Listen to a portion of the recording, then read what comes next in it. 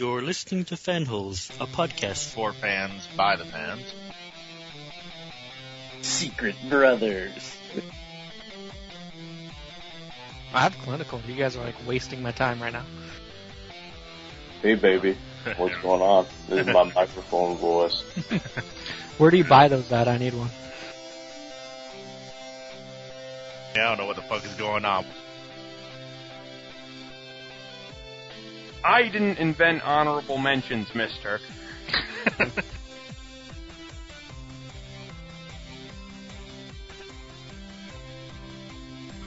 I have a headset. It looks way cool. You should all be jealous.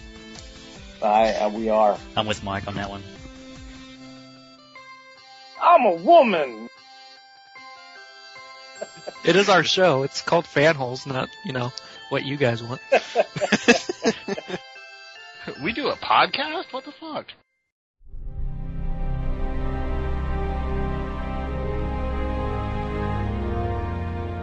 The Fanholes. Death would be a release for them. I'm going to tear everything they care about away. I will destroy and corrupt those who choose to listen to them.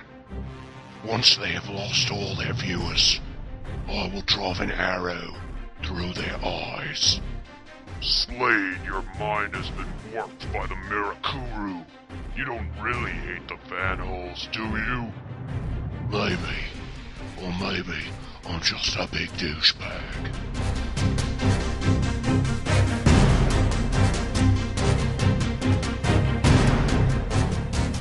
Hey guys, welcome back to another exciting episode of Fanholes Podcast, the pop culture podcast for the fans, by the fans. Tonight we are going to be discussing two things.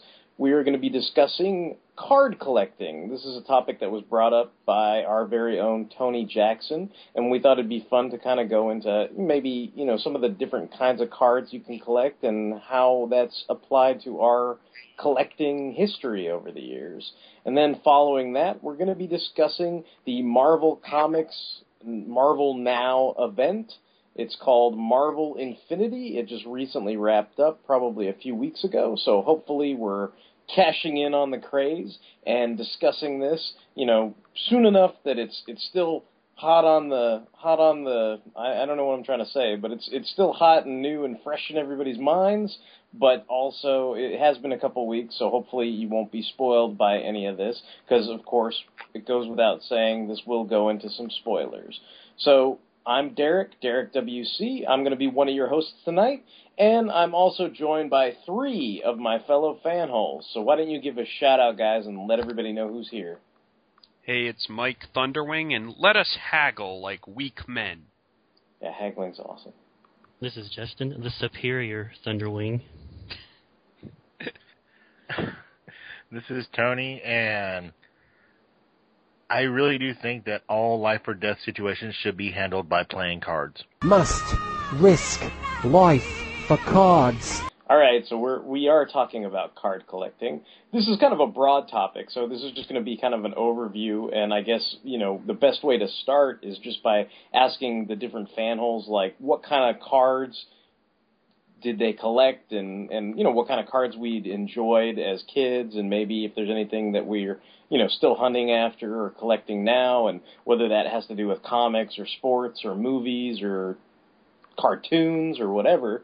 So I'm going to just kick it off to Mr. Tony Jackson, because he was the one who was the brainchild of this whole topic. So I'm just curious, like, when you thought of this topic, like, what was foremost on your mind? Like, what kind of cards did you collect when you were a kid, and is there anything you're still collecting now, or? It really, I guess the whole impetus of this was, like, when I was, 8 or 9, I got a couple of baseball cards. They were kind of cool. And then in the 90s, like Fleer, Upper Deck, and, Tops, they started releasing these really nice baseball cards, glossy finish and all this stuff. And I never really got into baseball cards that much. I had a couple, never a big sports fan. But then with the 90s boom in comics, there were so many, cards. Cards were pack-ins for Wizard and comics. And you would have these holofoil cards and all this stuff. But they also had, legitimate dedicated series. You could get 120 cards from like, this or this or this. And it kind of like brought me back to my childhood with like baseball cards and also Garbage Pail Kids, if you guys remember those guys. Yeah. And I remember it was essential that I hunt down the Dribbling Derek card because it had my name and it was the proper spelling of my name, which was, Nice. Derek. And then they're like, oh yeah, you got to get the Dribbling Derek card. Like for some reason, I think my aunt was always obsessed with that, where she would either send me stuff or make me aware of stuff where if it was my name and it was spelt exactly like my name, like if it was Derrick, then she wouldn't care. But it was like, Derek, I'm going to send you something. I'm like, okay, it's a Barbie doll. I'm like, why are you sending me a Barbie doll? Because he's from Barbie and the Rockers, and his name is Derek. Like, just like your name. And I was just like, okay, thanks, So. It wasn't like a backhanded comment where she was like, oh, it's your name and stuff. And you dribble a lot, so I think this would be really good. No, I think the card was actually, like, he ripped off his own head, the Garbage Pail Kid, and he actually, like, dribbled his own head and, like, slam dunked it or something. I don't know if it was that in-depth, but that was the idea of the card. I specifically remember that one because I'm narcissistic and it has my name in it, so that's what I remember about Garbage Pail Kids, so. Oh, there's nothing wrong with that.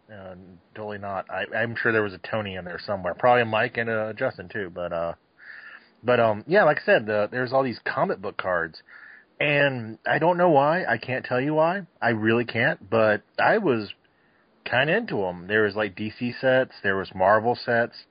At one point, they got really expensive on some of the sets, like Marvel Masterpiece. There were Star Wars sets, Star Trek. Like, cards just boomed because they were going to all these different things. And I kind of got, roped into it. I'm not going to lie. It was like 90s mentality. It was like, oh, this will be worth something. It's like, oh, yeah, that's cool, but also I like these. So it was kind of like a equal mindset. It's like, I like the cards, but as I stated before we started doing the broadcast, I was like, I feel stupid now because I was like, ooh, I got a hologram card. I did some awesome shit. And it's like, no, you really didn't. But, well, yeah, there was that odd aftermarket, secondary market for a lot of those. For like, cards. 3 or 4 years, they were really expensive, Because I remember you would go in and, whatever the series was, whether it was like a Skybox DC set or like you're trying to say, I'm trying to remember all the different, there was like an Impel G.I. Joe card set, like there were lots of I had all those too, I just remember like, and Topps was the one who made the Star Wars Galaxy card set, like all those kind of, but when they had the chase cards, it was always like, I remember, it was annoying because I think I've discussed this with Justin before, but Justin's always like, do you like the thrill of the toy hunt? And I was always like, fuck no. And it's kind of like, I feel the same way. I feel the same way about cards and stuff. So like, I was lazy even back then. It was like, wait, you mean I got to buy a pack of cards, dig through it? I could possibly get the same fucking cards I bought like for the same amount of money and not get a hologram. So I was always like, fuck this shit. I'm buying the whole fucking case. And that's like what I would do. But then even then, I was telling Tony before the broadcast, it's kind of still sucked because it's like, how like when people buy cases of figures and they're all happy because they're guaranteed the Build-A-Figure, like, oh, if you buy this case, then you get the whole enchilada. But even back then, I remember I would buy things like the Skybox DC sets, and I really liked those. And it was like, yeah, maybe I got Lobo and Batman and Superman as a hologram, but then I'm like, oh, where the fuck is, Wonder Woman or, whoever the other hologram was. And it was like you only got like, 3 of the 4 hologram cards or something. And I was like, this is bullshit, man. I bought a whole fucking case. Like, and then on the secondary market, it'd be like, oh, that one card you didn't get, that'll be $45, son. And I'm just like, what? Like, this sucks. But yeah, so. Yeah. And I guess to finish my brainchild on this as far as like why I thought of it, cards kind of took a different direction near the late 90s because there was this wonderful thing that came out called Magic. Magic the Gathering was a CCG game. It was actually a rather new concept. It was a collectible card game. You could actually collect them and just enjoy the artwork if you really wanted to, but for a lot of my friends, not me, that was a pussy way out. You had to play this game, and there were so many people. It was like, people talk about World of Warcraft being like World of Warcraft, but Magic was so fucking ridiculous when it first started. People were playing it everywhere. It was like nerd candy. I mean, people were buying booster packs and starter sets and just going hog wild. I never got into it. I played Magic a few times, not many times, and it didn't really, like, set with me. I also played, there was a Star Wars CCG game, which I actually enjoyed. I thought it was kind of fun. It was right after episode 1, so I was like, oh, this game is not as crap as the movie, so I'm going to play this. And I also played Pokemon, which that was a girlfriend thing. Just give me a little bit of leeway. So, but it's really funny how cards actually got revitalized by the CCG thing. So me myself, I like collecting. Well, I did like collecting. I don't collect them now, but I like the collectible mentality of getting all these cards with all these characters you like and stuff like that. The CCG thing, I don't have a problem with at all. I mean, I know a lot of people still love it. Magic the Gathering is still going on strong. There's a lot of people that there's Yu-Gi-Oh! Never fucking touched it. It's not time to duel for me, but there is. I mean, the aspect of playing with cards as a game has really evolved, and it's a pretty big industry. I mean, you go to a retail store now, and you still see fucking Yu-Gi-Oh, and you still see Magic, and you still see people trying to cash in on that collectible card game thing if they go away after a few months. So cards never really disappeared. They just evolved and turned into something else. Yeah, it seems very interactive. I mean, I never participated in any of that stuff. It's kind of beyond my time, I'm like, I remember when cards, you just bought them and looked at them. But now you kids, you're playing games with them and stuff, or whatever it was.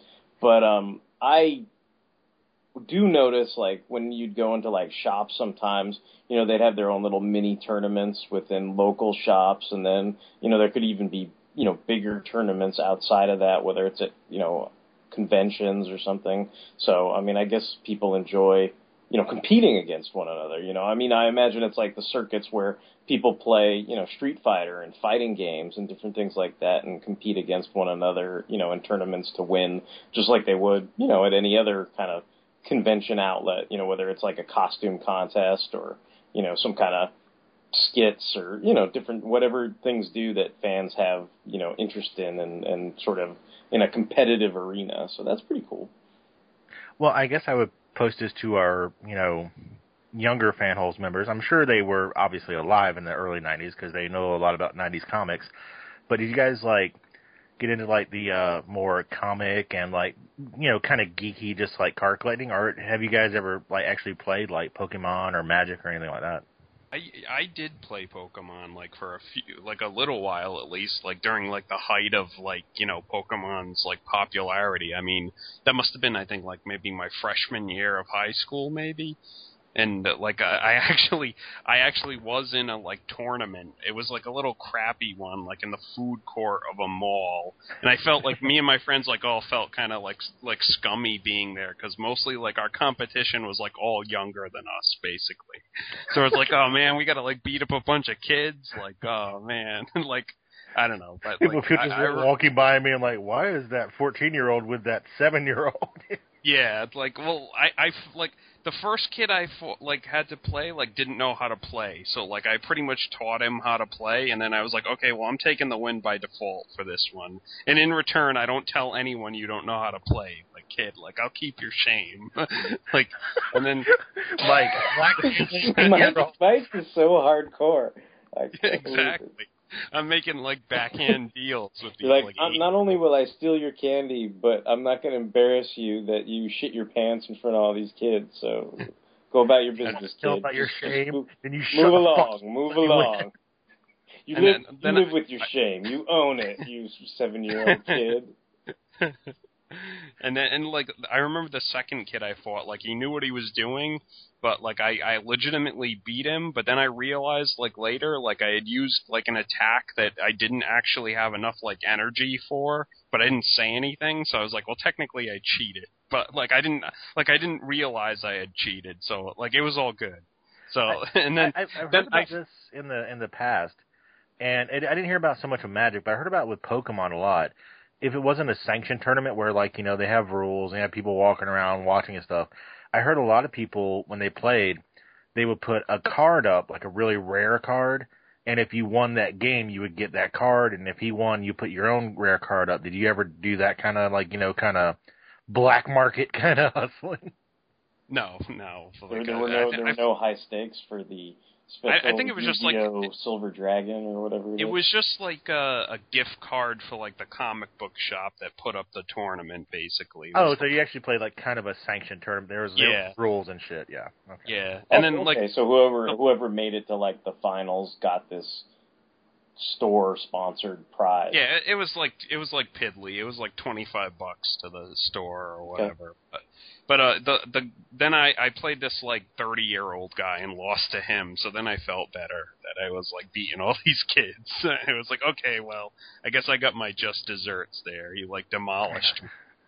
And I was like, curse you! Like, so the comic store guy from The Simpsons beat you in a Pokemon tournament? It was better knowing that he's going to go back to his basement and eat his like little Caesars.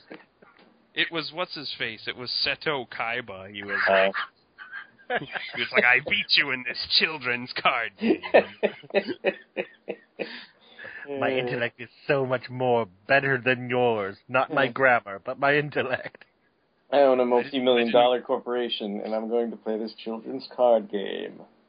I didn't believe in the heart of the cards enough. That's what it was. Why the fuck does my coat just like spread out of my ass when I walk around?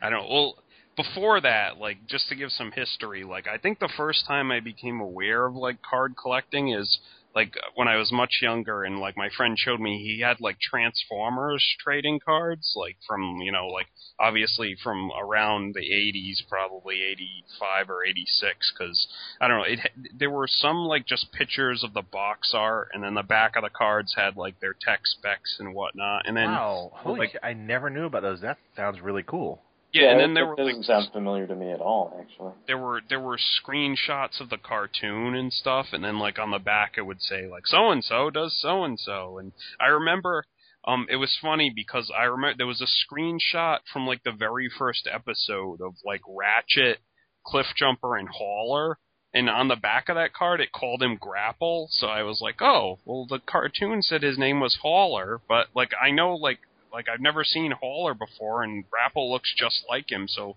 I always assumed they were, like, the same guy, so, I was kind of like, oh, well, that's kind of, like, cool, but... I'm 8 years old, and you just blew my mind.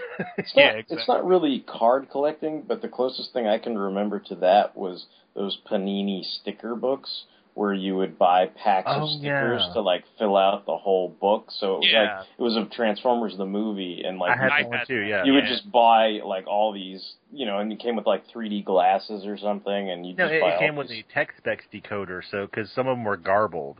Right, that's what it was. Yeah. So you could like actually read some of the pages and stuff, but mostly you were just spending all this money on stickers so that you could fill out all the sort of animated. You know, it was kind of like getting cards, I guess, in a way. So. Yeah, I know. And then, like, eventually, like Tony said, like, eventually I got into collecting, like, Marvel cards and stuff, and, like, all, like, X-Men and Marvel Universe cards and stuff like that. Yeah. Like, I remember I used to collect, like, these Marvel Universe, like, this specific line, and, like, I swear to God, like, every pack I bought, there was always a card of fucking Gatecrasher in it, so I ended up with, like, 8 Gatecrashers, and I'm like, man, fuck you, Gatecrasher. Like remember this fat bitch from the SGR? Yeah. No, the TechNet. Yeah, that was from Excalibur, right? Yeah, or Fantastic Four, maybe. I don't even know. It's an Excalibur thing, I think, but Claremont kept using them in his crappy Fantastic Four. Oh, okay, yeah, that's probably where That's probably why you know them as Fantastic Four characters, which it's not true. Don't shame the Fantastic Four. It's all Excalibur's fault. It's all Excalibur, but I remember. Oh God, Tony. Oh no, I was just going to say, like, I was going to give a shout out to Justin because he sent me a little package one time, and it actually contained a packet of Alf cards. Remember Alf? He's back in trading card form. Speaking of, what about you, Justin? Like, do you want to share anything about how you were first introduced to cards or card collecting, like whether it was sports cards or comic cards or? Sure.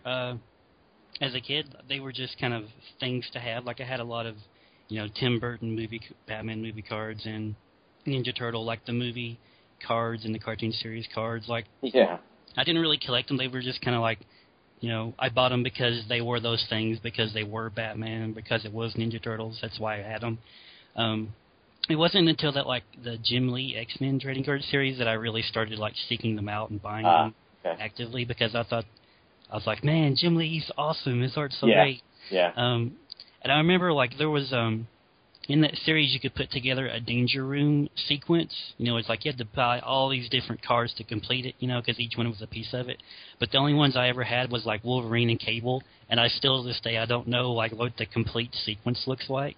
Yeah, actually, if I remember right, if you had a binder, they had 9 card sleeves. You put all the 9 cards in there, it would make a kind of a big panoramic, you know, image. Yeah, I know. Yeah, it was like a splash page. I always thought it was kind of odd because it was a Danger Room shot, and this was kind of pre the days of Cable is an X-Man. You know, it was more like I was thinking, oh, well, Cable's part of X-Force. So it was always funny to me. If I recall correctly, like Cable was either on the left side or almost in the center of the Danger Room shot. So I was like, it just seemed weird to me. I'm like, well, there's Nightcrawler and, you know, whoever it was, there were 9 cards. So I'm assuming there were like 9 guys, but they didn't seem like any X-Men team that you'd ever seen assembled to that point. It just seemed like it was a bunch of cool X-Men. You know, what's Gatecrasher doing here? Yeah, exactly. Like that kind of thing. What else? I was going to make a. Go ahead, Tom. Oh, I'm sorry. I didn't mean to jump in, but I was thinking about what Justin was saying about this, and he can jump in too because I know he got it too. With like the kind of TV series and the kind of wax packs. That's what I used to call them, the wax packs cards, before they really went high end with like the foil, like rip the card open package, and like Magic and stuff. They used to, we called them wax packs because they were just kind of waxy paper. And do you guys remember the horrible fucking gum that came with those? Yes. Justin wanted me to eat some of that gum when he sent me a package, and I was like, you know what? He sent me Dune cards, which is freaking awesome. But like, I haven't even opened them because I love the fact that I'm like, wait, I have a package of Dune cards that's unopened and it still has that nasty ass fucking gum inside. Like, how cool is that? Like, I don't know why. I just think that's awesome. I'm pretty sure if you chew that gum, the sleeper will awaken. Yeah, I know, dude. My eyes will get all fucking blue, and I'll start yelling at people and ripping their rib cages out. It'll be sweet. What I was gonna relate to with Justin's statement about the Teenage Mutant Ninja Turtle cards and the Tim Burton Batman cards, I had so many of those motherfucking things, and like Justin was saying, it wasn't like I really collected them. Like, I wasn't really trying to assemble like all 120 cards like Tony was saying. It's just like you just had them. So I had so many of them. What I used to do is, those short boxes of comic books?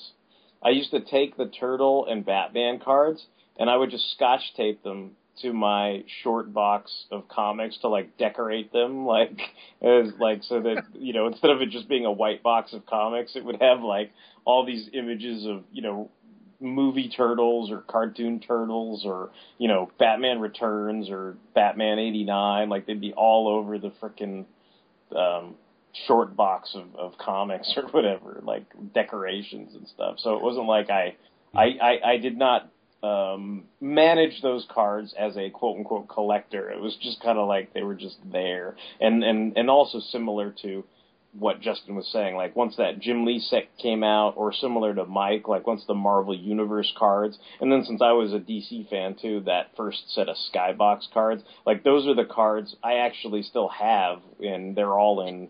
Is that the one that had the Golden Age, Silver Age, Modern Age set? Because I really like those. I remember trying to collect like all 3 versions of like different characters because like it was like they had like the first. I think they only did that like with the big major characters. So I think like if you had a binder, 40 or so cards, if you had a binder, like the first 3 or 4 pages would have been like that, where it was like Dan Garrett and Ted Kord or whatever, like to delineate like Golden Age and Silver Age and then Modern Age. And then like they would do the same thing with like Superman and Luthor and Batman and different guys like that. So I always thought those were kind of cool. Like another thing I was just mentioning to guys in general before we started the show was it might be kind of fun to do, instead of a page by page with like the comics, it might be fun to pick out one of those series, whether it's the Jim Lee Skybox or something like that, and just do a card by card or something like that, and kind of examine all those, because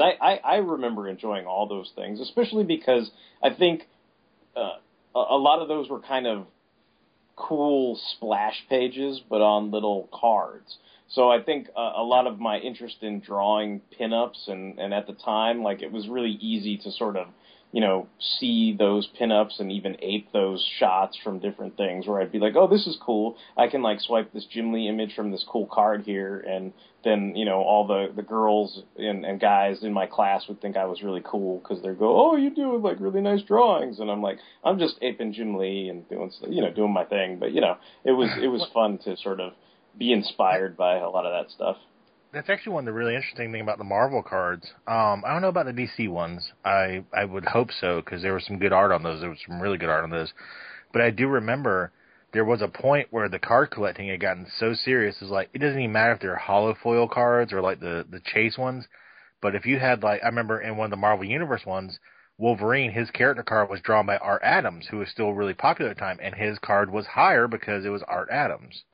Yeah, that's true too, yeah. As far as, like, other cards go, like other card games and such, like, I remember being, like, really into the Star Wars, like, customizable card game for a few years. I remember, like, me and my buddies got into it, like, right around when the special edition hit, so we were, like, crazy about anything Star Wars. So we really It was really fun, wasn't it? It was more fun than Magic.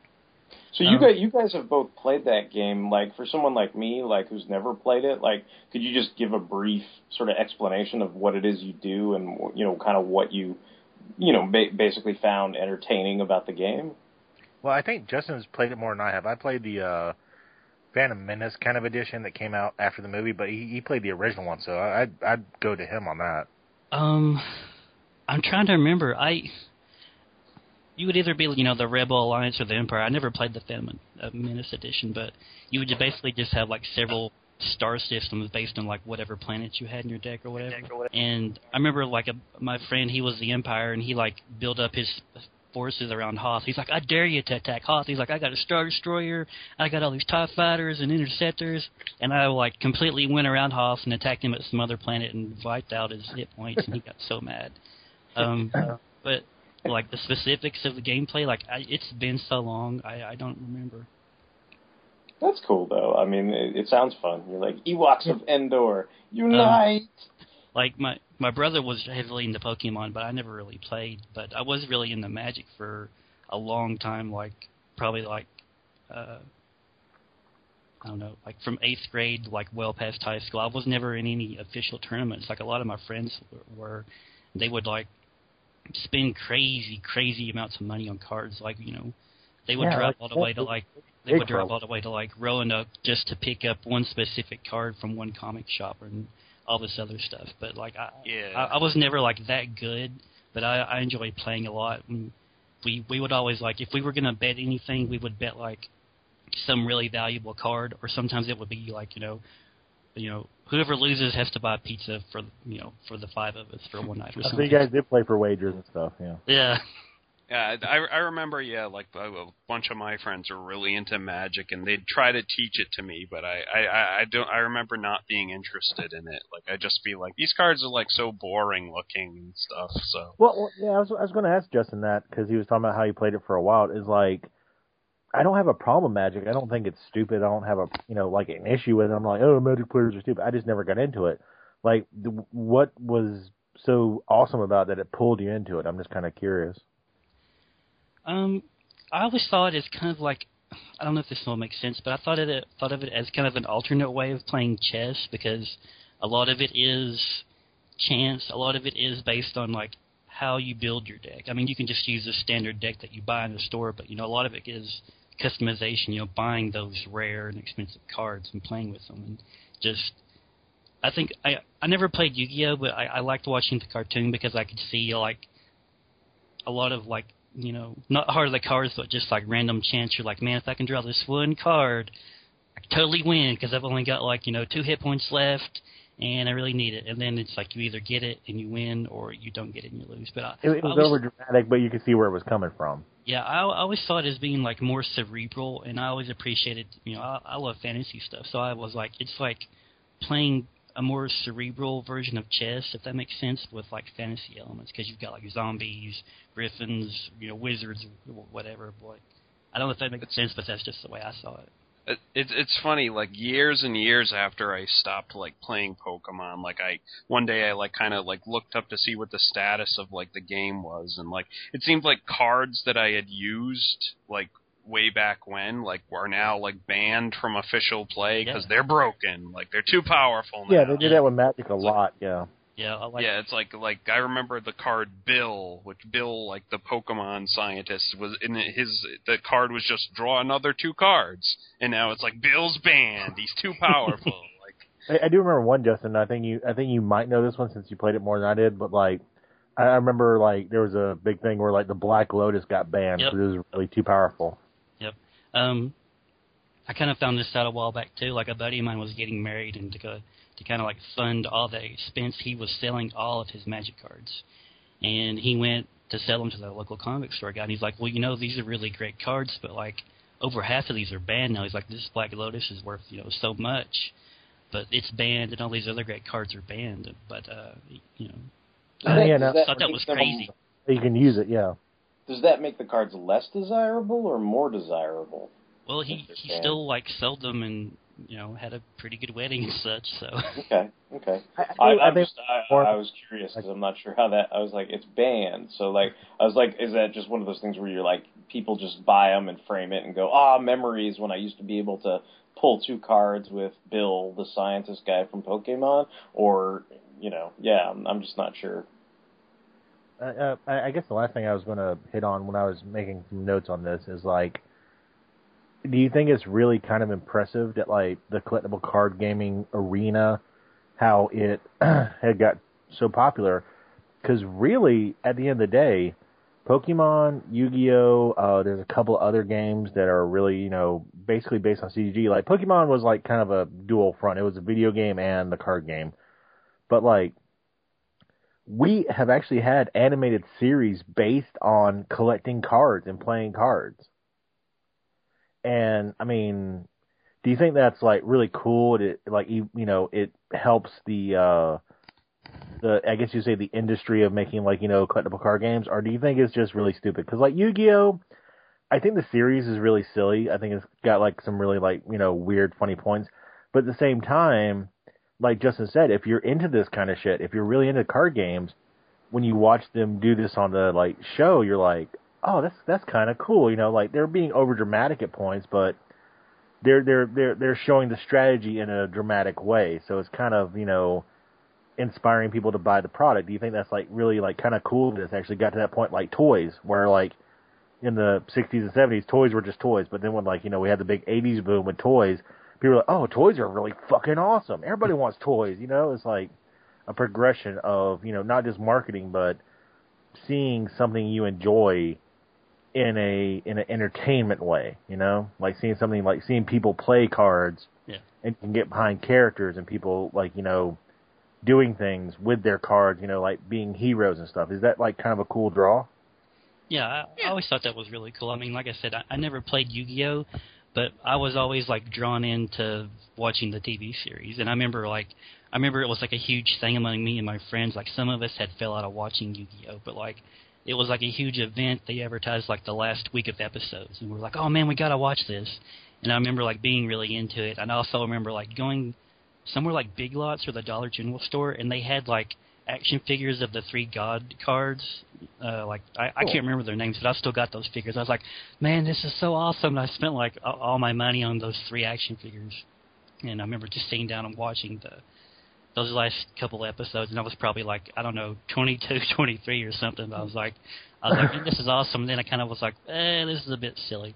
But yeah, I think that's neat that Pokemon doesn't really rely on the cards as far as like its aspect of it. It's like the TV series doesn't involve the cards at all, neither does the video games. But like I think that's what makes Pokemon really great. It's like I never played Pokemon either, but I liked playing the games a lot too. I mean, they're basically RPGs, and I really like a lot of the Pokemon movies. I think a lot of those are like really well done and really well animated. Like I was at the mall the other day and I saw like some kind of like weird like toboggan like in the shape of Pikachu's head, and I picked it up. I was like, this is actually pretty neat, but I kind of feel like if I were to buy it and wear it, I would be like a little too much like hipster because I'm like 30 and I'm wearing like a Pikachu toboggan. I'm like, it's kind of too old for this, no matter how cool I think it is. Yeah, I like Adventure Time, but I'm not going to wear a Finn hat. Sorry. Yeah, that's the way I feel too. I was just gonna say, I think it's like escapism, like anything else, pretty much. It just takes like a different form, and obviously people are gonna say, well, that's just blatant consumerism or whatever. But I think if they can make it like as entertaining and like palatable as possible, it's all in good fun, basically. I mean, that's basically what they're doing with like Gundam Build Fighters right now. It's like, it's like, wouldn't it be nice if there was a world where like all disputes and all wars are solved by like playing cards or like fighting little plastic monsters or models or whatever, It probably wouldn't be, because then it'd get all hardcore and we'd have like the metal, like silver throat-cutting Joker cards in these battles. Just to let you know, Mike, I have installed a titanium rod in my death sight, and I've also supplemented its wings with durabilium armor, so next time we fight, it will be different. It's like, I'm going to lose, and then the guy just takes out a gun and shoots the other guy. It's like, oh, no, I win. Awesome. I guess I'll I guess since it was my idea, I'll close this out.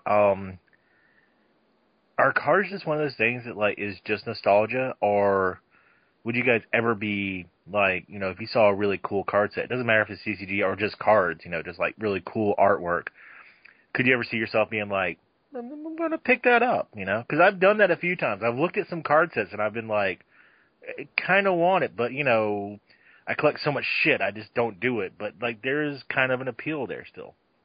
For me, there's a lot of nostalgic appeal. I don't know about something brand new. Like, as far as you guys talking about Yu-Gi-Oh! And Pokemon, and I was even thinking of a lot of the Kamen Rider shows that Justin exposed me to, I enjoy the entertainment. I enjoy watching the TV series, but I don't think I'd ever go out and play Magic or Yu-Gi-Oh! Or anything like that, even though I've enjoyed watching the anime or the the live action Kamen Rider shows where they change with the cards and everything. Like, I think all that's really cool, but I don't think I would go out of my way to purchase anything. But as far as like older stuff, I mean, for me, like, I think it's even older than, I don't know, maybe Tony, you'll remember some of this stuff, but for me, I mean, it was about, you're talking about like Star Wars games where you actually play the games with everybody. Like, I just remember buying Empire Strikes Back cards, like, period. Like, it was photos from the movie, and you turned it over, and there were little trivia questions, and they had little descriptions of stuff, and factoids and everything, and there weren't any chase cards or anything like that. It was just, it was a card set, and that was basically what it was, and actually, like, I've never sold any of those. I don't think I really tried. But like that's something that sort of somehow has survived the Great Purge. So like, I've got a box that has like, besides these like skybox things, like all these 90s cards that we're talking about, I've got stuff from like, I've got a complete set of like the series that has all the cards from that because I love that show, and like I've got a complete card set of like Empire Strikes Back and Return of the Jedi, and like, I'm trying to think of like some of the other, but there were like all these kind of science fiction movie properties. The same thing like when Justin sent me that pack of Dune cards. It's like that kind of thing where I was like, oh, cool. Like, I remember those. Like, they were fun to, I don't know. It kind of just reminds me of a simpler time. It's not so much that you love the cards, but you loved that was part of the thing that you love. So you're like, I'm going to keep these fucking cards. Yeah, it's just, I don't know. For me, it like seeing those, and even that they're old and crusty and maybe dusty and some spiders may have crawled on them or spun webs on them, I'm just like, hey, this is like good memories or whatever, So that's kind of how I take it. So. And what about you guys? Would you ever delve back into CCGs or just pick up some really fun cards that just have really nice artwork? Just like maybe some trading cards, yeah. Like another like big CCG game, probably not. Like most of my friends, like I said, one of them sold his to get married. Most of my other friends have like, they've kind of like, for lack of better words, they've grown up. They've got married. They've moved away. They've got kids now. So most of them just don't have time to play, and I would just be kind of. Yeah, I would be like Mike playing with like the 5-year-olds. I'll be like, this is so much fun. I feel kind of weird and creepy. So. Yeah, it still exists for like the younger crowd, but for most of us older people, it's like, yeah, we're done with it. What about you, Mike? I will tell you this, Mike, and and it's gonna fucking bring it in there. But if they bring in a fucking IDW thing where like the fucking all the members of the Lost Light or every like character from like Robots in Disguise, I would probably pick that shit up. That would be really cool. Yeah, that'd be pretty cool. But then they'd have a $45 Overlord holographic foil chase card that comes out and like waves hello at you and you like twirl it from left to right or something. Yeah. Yeah, it'd have to be something really specific and like cool like that. Like I don't know. I was going to mention too back when we were talking about like superhero cards. Like I remember I really loved the Mark Bagley like Spider-Man like collection. Oh, I had that. That whatever was really it's, good. Yeah, that was really good. I remember they used to release like whole sheets of those and in magazines and stuff. But like it would have to be something like that where it's something I really really liked and I something really specific, I guess. Here's a weird factoid that applies to this episode that I just thought of. The Death of Superman card series from Skybox was a big deal. Like, I got every single one of them because, I bought a case of them or whatever. And, of course, the Death of Superman was, like, a huge thing. I know we've talked about how it was, like, huge for me because I was in the middle of it and wearing the black armband like a little nerd at school and all that kind of stuff. So I had all these cards and everything. But one thing that's interesting is, remember how Justin was talking about how there was a sort of diorama, where you merged all 9 cards, and if you had one of those nice binders that could hold all 9 cards, it made a little image. Well, in one of the Death of Superman covers, it's like basically the World Without Superman storyline. And in that, there are 6 heroes holding Superman's casket.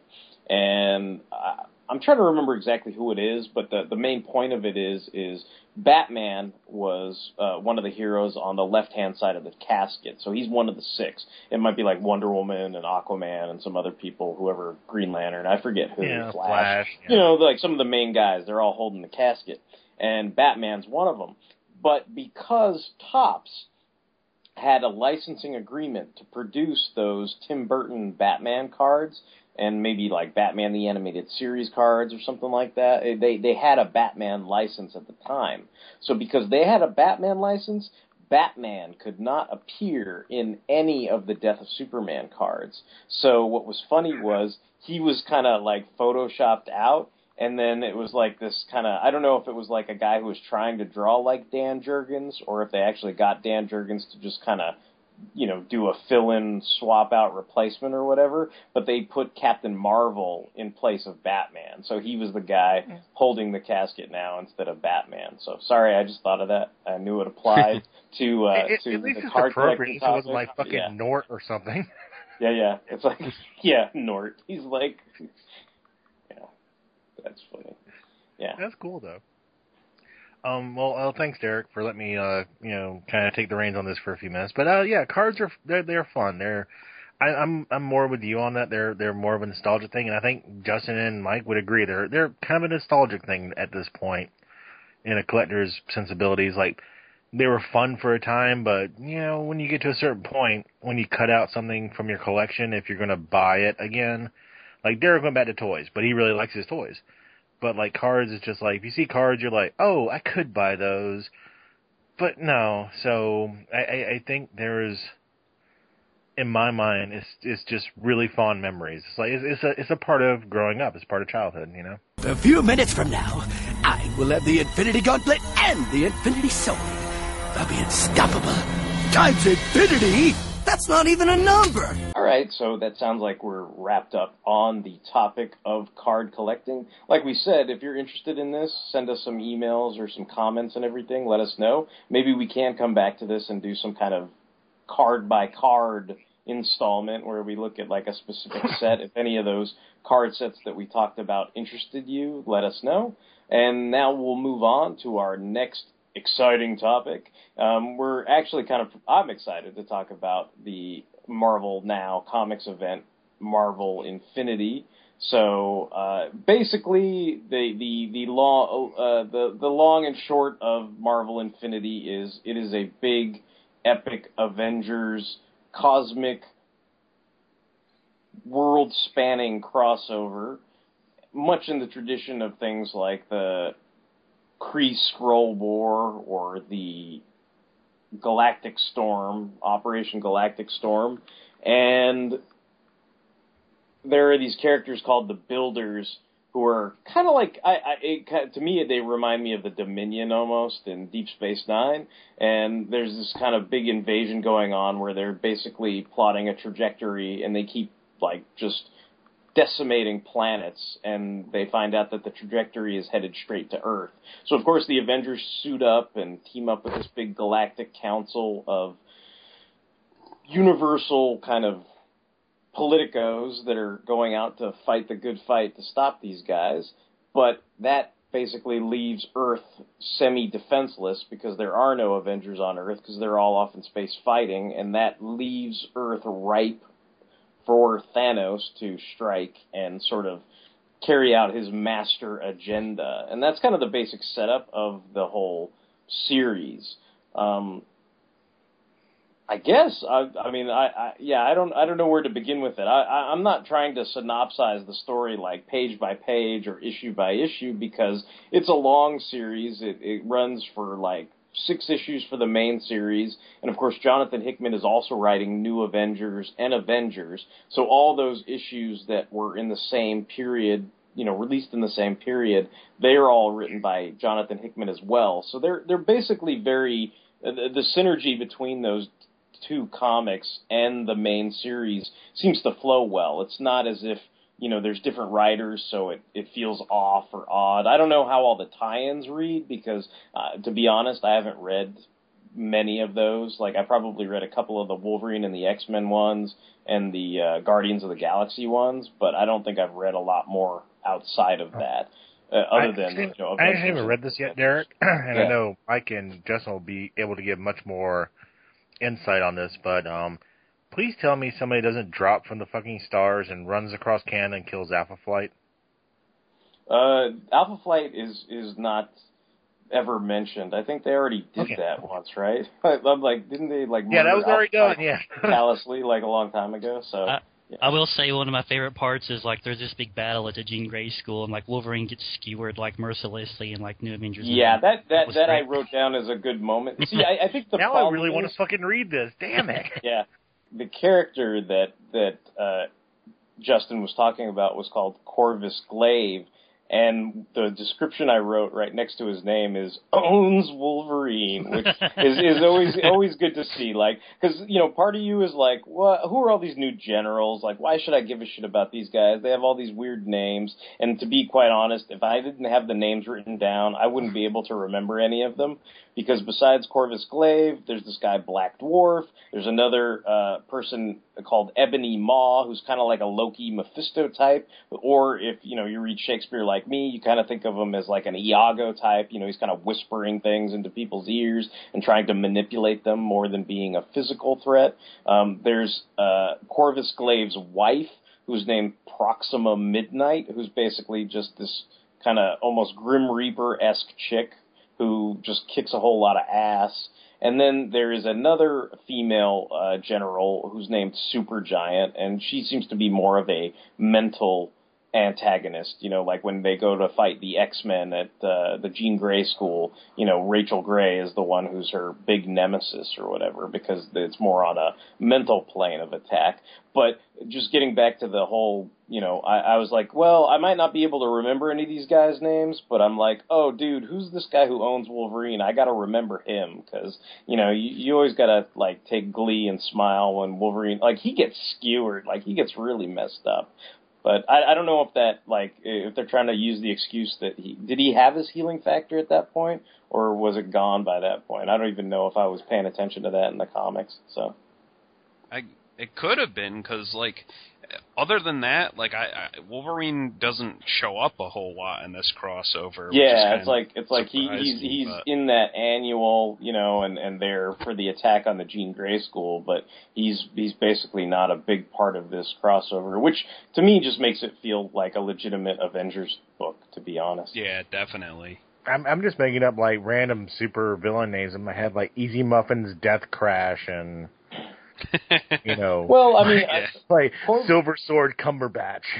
that's pretty much what it feels like to me, because it's hard to it is hard to keep the name straight if you don't. But what they do that's nice is it's not quite Legion of Superheroes-esque, where every time you see the guy they put his name and what his powers are. But there are nice little sort of character trees at the beginning of every issue where it kind of tells you, okay, these are the Avengers in this issue. These are the bad guys in this issue. Like, these are some of the supporting... Thing? Sorry? Kind of like the Ultron thing? Yeah, kind of like that. Where it's like... But better. But it's like, it's helpful to me, like, because you're like, oh, okay, these are the people I'm going to be dealing with, in any given issue. And it's not just sort of... if you ever get confused and you're reading it and it's not spelt out for you, I guess you could always flip to the front and be like, who is this guy's name again? Oh, his name's Corvus Glaive. Like, who's this badass guy who just skewered Wolverine? His name's Corvus Glaive. So then eventually it kind of sticks or whatever.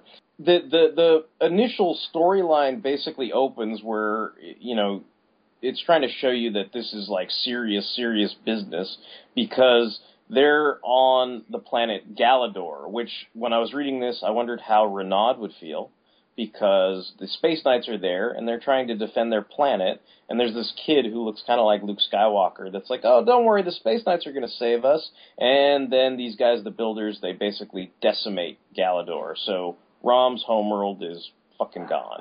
So it's basically... Are they having licensing issues with Rom, like getting the name, or is Rom back? Yeah, Rom, they can't say his name. So, I mean, they can say the Space Knights, and they can have all these different Space Knight characters, but Rom's just like this cool guy who had a statue made of him who it's like he whose name can never be spoken, but was really awesome. Okay. Yeah. I remember that was a big problem with Rom, is they couldn't, use the toy likeness and name and all that. Right.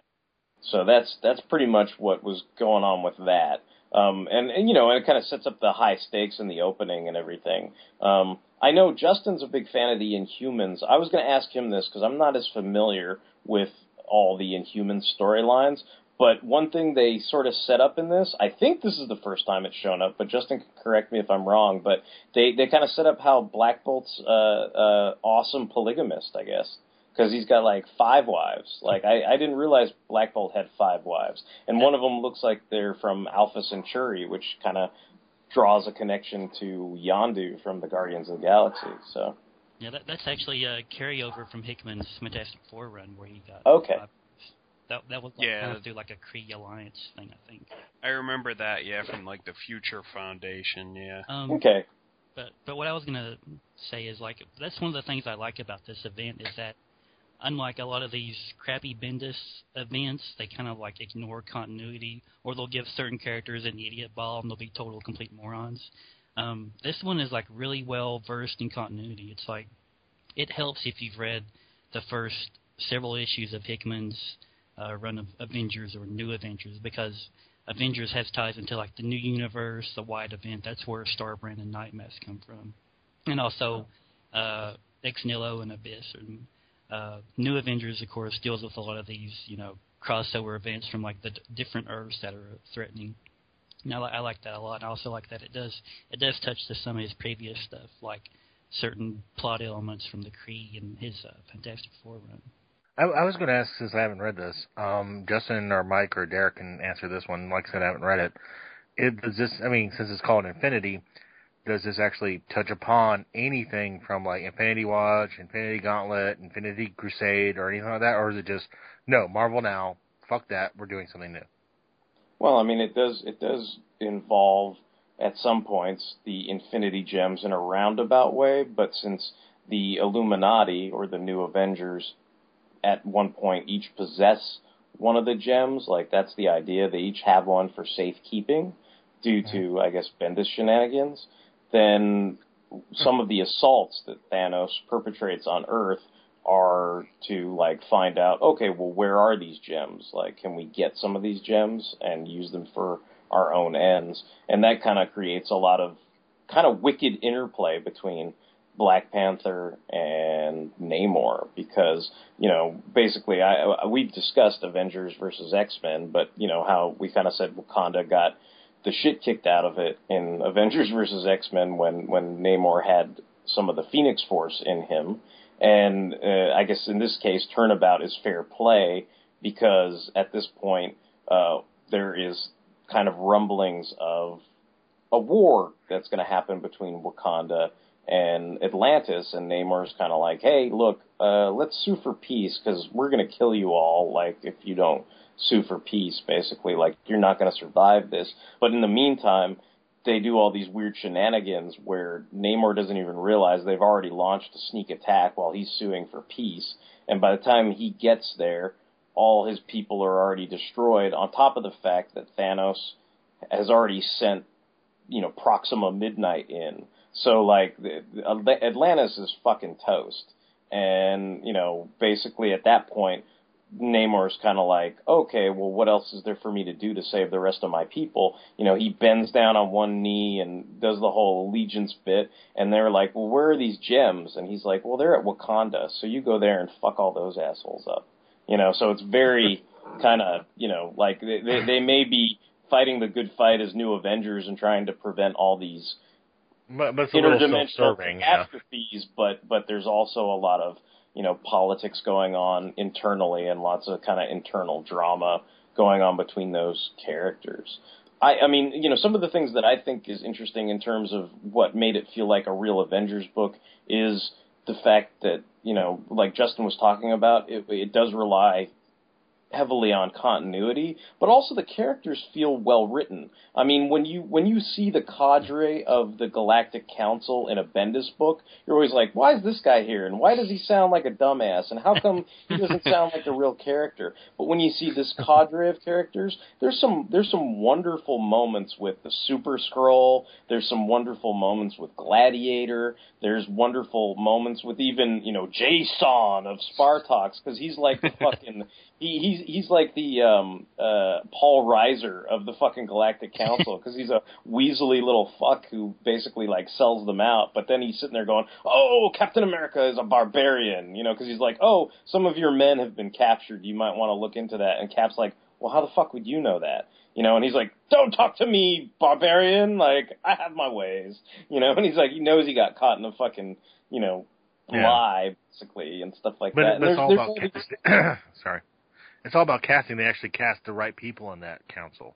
Yeah, well, beyond that, their voices sound genuine. It's not just a matter of casting the right people. You can have all these big characters. I mean, you've got Annihilus in there as one of the council, because, you know, they're basically saying, look, we have to make deals with the devil to beat these builders, because these builders are characters that come in, and, you know, supposedly the idea was this character Ex Nihilo is a creator of life. But when the builders come in with all these other Ex Nihilos, it's the idea that not only can they create life, they can make these weird death bombs and just make decay across a whole planet with one of these people. So the destruction that they can, you know, create on this massive scale is, of course, frightening to all these characters. So one of the guys they go to and recruit in their council is Annihilus, because they're like, well, the annihilation wave caused all this destruction and chaos. If we can focus that on our enemy, like, how cool will that be?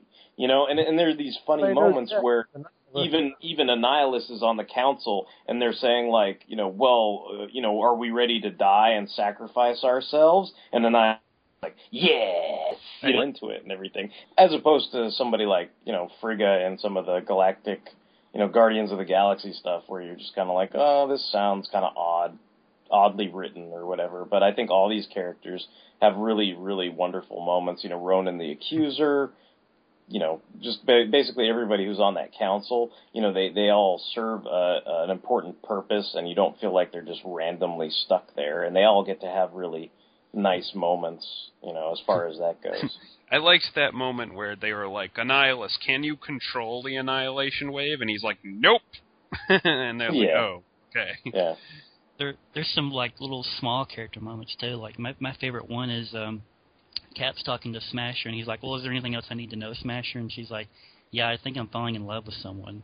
And then later you see that she hooks up with Cannonball, and she kind of like, after that, she kind of teases Sunspot. I was like, that was really nice. I like that.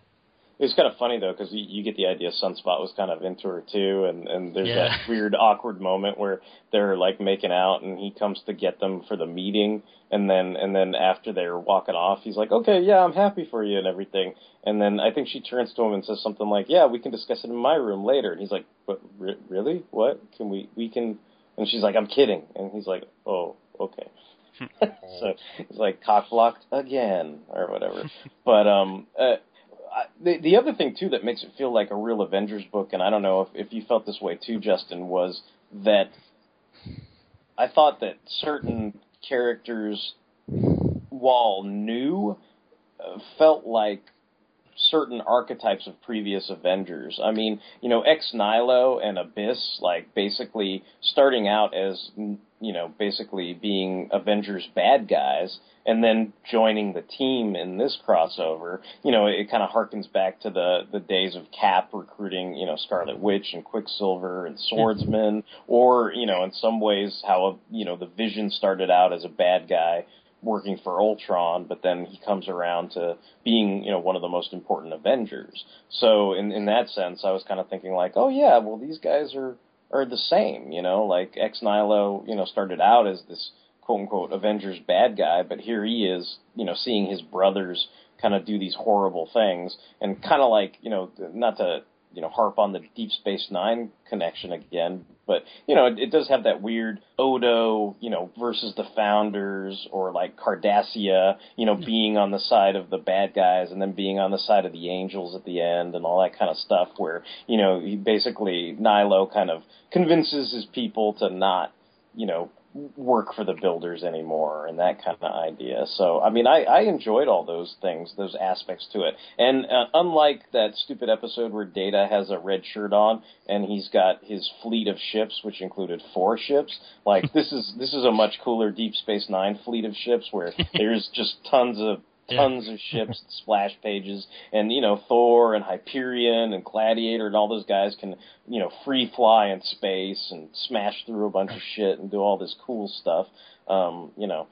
My favorite fucking scene, which of course is my avatar because that's what I put on the Skype avatar, but I love the fucking parlay scene, man. Like that's just, they're basically like the setup for it is, these builders are so badass, they just have, like, one of them on a planet, and they're basically holding the whole Kree homeworld hostage. Like, the Kree homeworld is basically fucked because this guy's there, and he's supposed to be super badass. And, of course, the Supreme Intelligence does all these calculations, and he's kowtowing because he's like, there's no way we can beat these fucking guys. 99%, whatever, dictates that we're fucked, basically.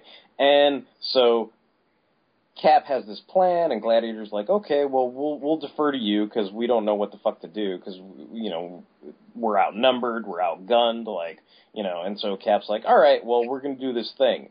And so they teleport some guys onto the other, like, world killer ships that these builders have, and they turn the world killers on the other ships, and they score this big victory. And then they're like, well, what are we going to do next, Cap? And he's like, well, the plan next is we're going to surrender. And all these guys are like, what the fuck? What are we doing? And so they're like, trust me, like, this is going to work. And so they parlay, and they talk to this builder guy on the Kree homeworld, and he's like, yes, okay, of course. Like, there's a rhyme and reason to the way these things are done in the world, and yes, we will parlay with you, you stupid assholes. And so, send your envoy. And of course, they send Thor. And then Thor comes in, and he walks in, and they're like, well, you have to come in unarmed. And he basically, like, kind of looks at his hammer, and he's like, Father, I hope I'm worthy enough so that you know what I want to do. And he just kind of tosses the hammer into space. And then he sits there and starts talking to him, and like Mike said, he's like, "Oh, what's the line again?" Where he's like, "Let us haggle like weak men." Yeah, he's like, "Okay, now we're gonna fucking haggle." And basically, this builder's like, "There's gonna be no fucking haggling. I'm the one making all the rules." And he smacks Thor across the face, and he's like, "You're gonna kneel, and you're gonna suck my cock, and all this other stuff, and then we'll think about not murdering all you people. And so Thor is like, okay, I'm going to kneel and all this other stuff.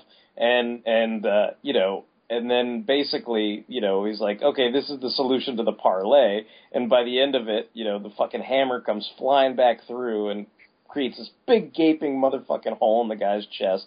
And that's the end of this builder. And basically the idea is this whole thing was publicized and the whole homeworld saw it and the entire universe saw it. It was supposed to be a display of how badass these people were and crush the universe's spirit. But instead, all these accusers with their fucking hammers are rallying around Thor. And they're like, are you free men? Are you ready to go whoop some motherfucking ass? And everybody's like, we're ready to whoop some motherfucking ass. And then, and then of course, Gladiator. A moment where it was like, bitch, you got knocked the fuck out. It was awesome. And then, everybody's like, and then Gladiator and everybody's turned into Cap. And it's like, what's the next plan, Cap? Because that turned out fucking awesome. And he's like, the next plan is we go and we fucking win and we kick these fucking guys' asses. So yeah, I love like the aftermath of that where they're like, all these worlds saw this and they all like started turning the tide and stuff. And I love that shot of like Hawkeye with all the Alpha Centurions. Yeah, because all the bows and arrows. Yeah, that's rad. And the way I liked how they're kind of like, oh, whose idea was this? And everybody's pulling up these big giant monuments of the Avengers A, and they're like, these are Avengers worlds. Like you were the ones who kept fighting and turning the tide, and it wasn't any of us. So it was just like. Yeah, that was pretty money. I enjoy this stuff. So that kind of reminds me of the X-Men with Mojo World, where like Mojo would be like, "I'm going to televise this, and everybody on Mojo World will see you get crushed beneath my heel," and they like kick his ass. Same thing, just on a much wider it's just scale. On a galactic scale, epic scale, yeah, definitely. What were you going to say, Justin? Oh, what I like is characters like Thor, Captain America. They have like a lot of they have a moment, like Cap has a lot of scenes where he's like, we're going to do this and we're going to lead the way, and Cap's giving speeches and inspiring everyone, and Thor's kind of leading the charge in the battle. And then my user picture or my avatar here is Starbrand's moment. And what I like is it's not just the old tired and true, classic characters. It's like some of the new guys get some really nice moments because I like that story in Avengers prior to Infinity where they introduced the new Starbrand of 616, and it kind of made me grumpy because he had like all this power and the Avengers just kept trying to like kick his ass and beat him up, and he was like, wait, I don't understand my powers. He's like, I don't understand what's going on, and they just saw him as a threat.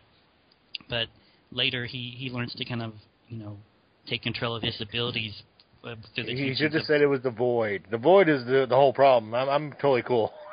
But he kind of learns to take control of his powers through Night Mask. And then, I was kind of sitting there reading this the first time. I was like, well, Starbrand's supposed to be like a supremely powerful being in 616 now. So why isn't he doing anything? And it was in that issue where he kind of unleashes his power, and he pretty much destroys this whole invasion fleet. I was like, that's pretty awesome. I like that the new kids can have their moments too.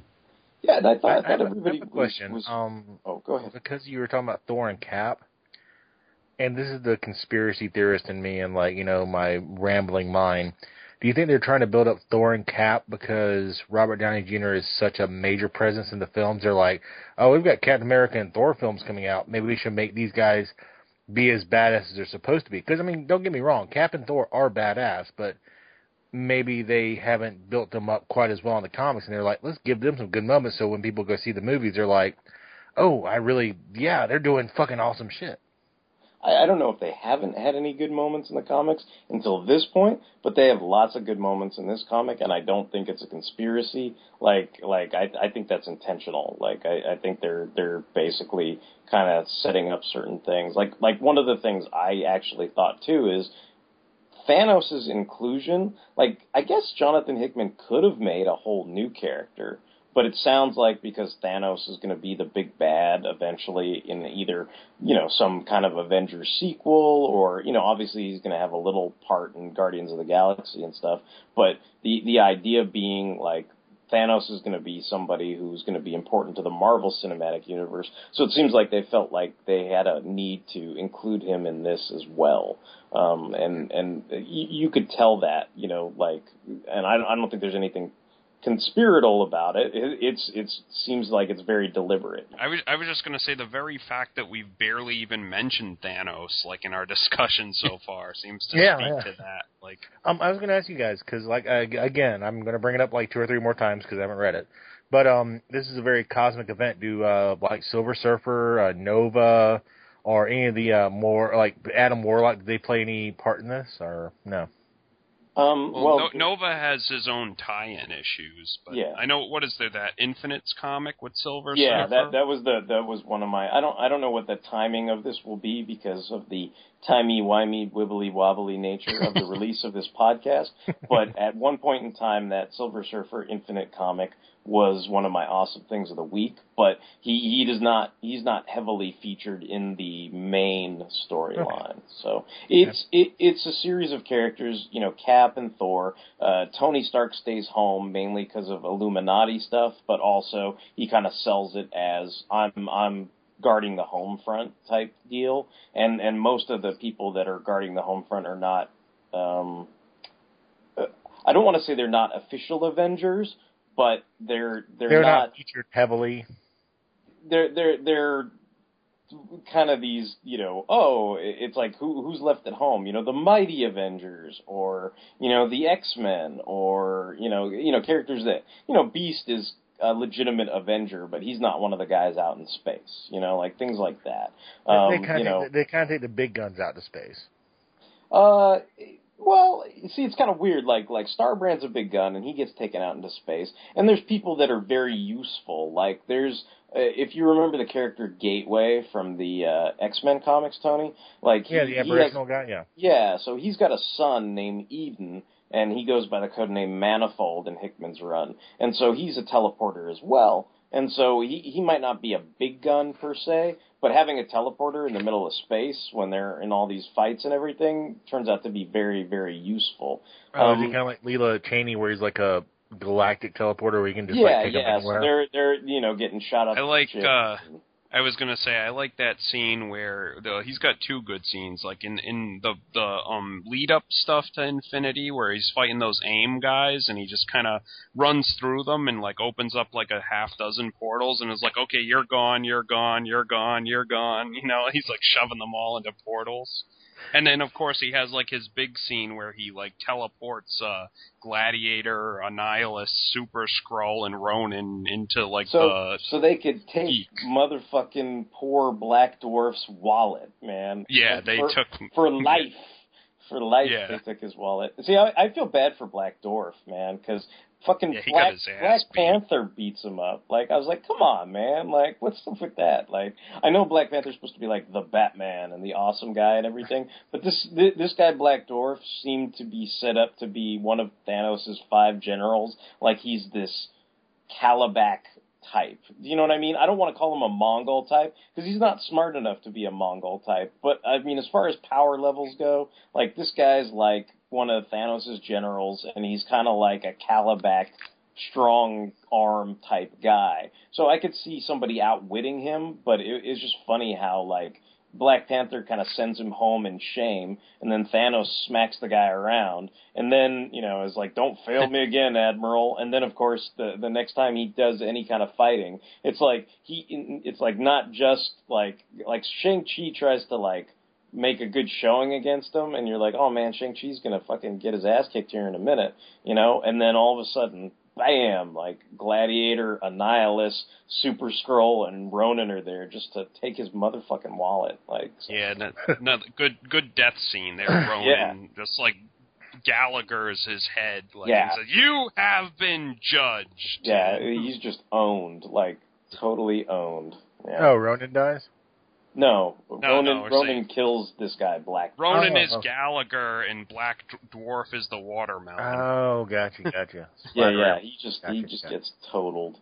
I was gonna, I do, what do you call, speaking of cool deaths and stuff, like, I think, what's his name, like, Corvus Glaive had a good death at the hands of Hyperion. Oh, yeah, where Hyperion just, like, Like, well, I like he's like Hyperion's like, I'm gonna kill you, like, motherfucker, and like Glave's like, you cannot threaten me with something that I want, you know, and then Hyperion's like, well, then just call this a gift, and like vaporizes him with the heat vision and stuff. Well, what's funny is Squadron Supreme now like a thing in Marvel now with Hyperion?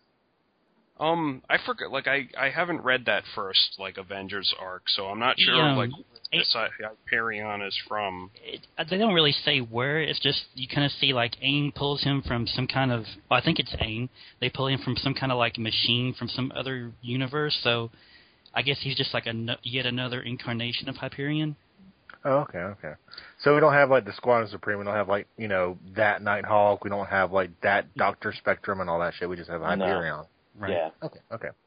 I just checked. Like I said, I'm not up to date on Marvel now. I'll admit, except for like Nova and Spider-Man. Yeah. Yeah, that's good questions. I mean, it's interesting because in that context, it does delineate the whole like Superman archetype from the Thor archetype. You know, the Hyperion who is not going to be drinking a bunch of mead and kind of jovial and that kind of aspect of Thor, like whereas they're both still powerhouses and they're both still, two guys who get to go out into space and kick a lot of ass, but they have different ways of doing things, He's kind of the first Hyperion I've ever read who isn't some kind of douchebag. So yeah, well, he's actually like a good guy, like for the most part, like at least to date, like something I wanted to ask Justin because I know he likes like Doctor Strange. What did you think of like Doctor Strange kind of being like kind of their bitch for like the entire event, kind of? I didn't like that at all. I mean, it's like you said, I'm a big Doctor Strange fan. And I was kind of wondering, like, well, what's he gonna add to this? Because he's a member of the Illuminati, but he hasn't really, even from this new volume of New Avengers, he hasn't really did a whole lot. He's just kind of like been around. It's like he had a dinner with Dr. Doom and Reed, and they just kind of was talking about various things. And I was like, well, what's he gonna get to do something? Like, when does Doctor Strange get his moment? And he still hasn't had one. It's like he kind of like gets choated by this guy, and it takes like one of the engineers to like save him and pull that entity out of him. And then even beyond this event, and like in the latest issue of New Avengers, he realizes he's like, to stop this, planets from colliding, the two universes from destroying each other. He's like, I need more power. And what does he do? He sells his soul to get more power. And I was like, I don't think I'm gonna like this. Like that's a little too much. Like, Doctor Strange has been through so many, like, things, so many, like, mystical events and all this other stuff. Like, he should know better than to do that. But the last time I checked, Justin, I mean, I'm not a big Doctor Strange fan, but he's the Sorcerer Supreme. He's pretty much supposed to be a badass. Well, the thing is, he gets so possessed in this by the bad guys, and like Mike was saying, he's basically their bitch. So it seems like the character arc is, I've been a bitch this whole crossover, so now, like, I'm going to start dealing with, like, the books of black magic because I'm tired of being everybody's bitch, It's just going to hey, Dorman, you want to come over and have some, like, turkey tomorrow? That'll be cool.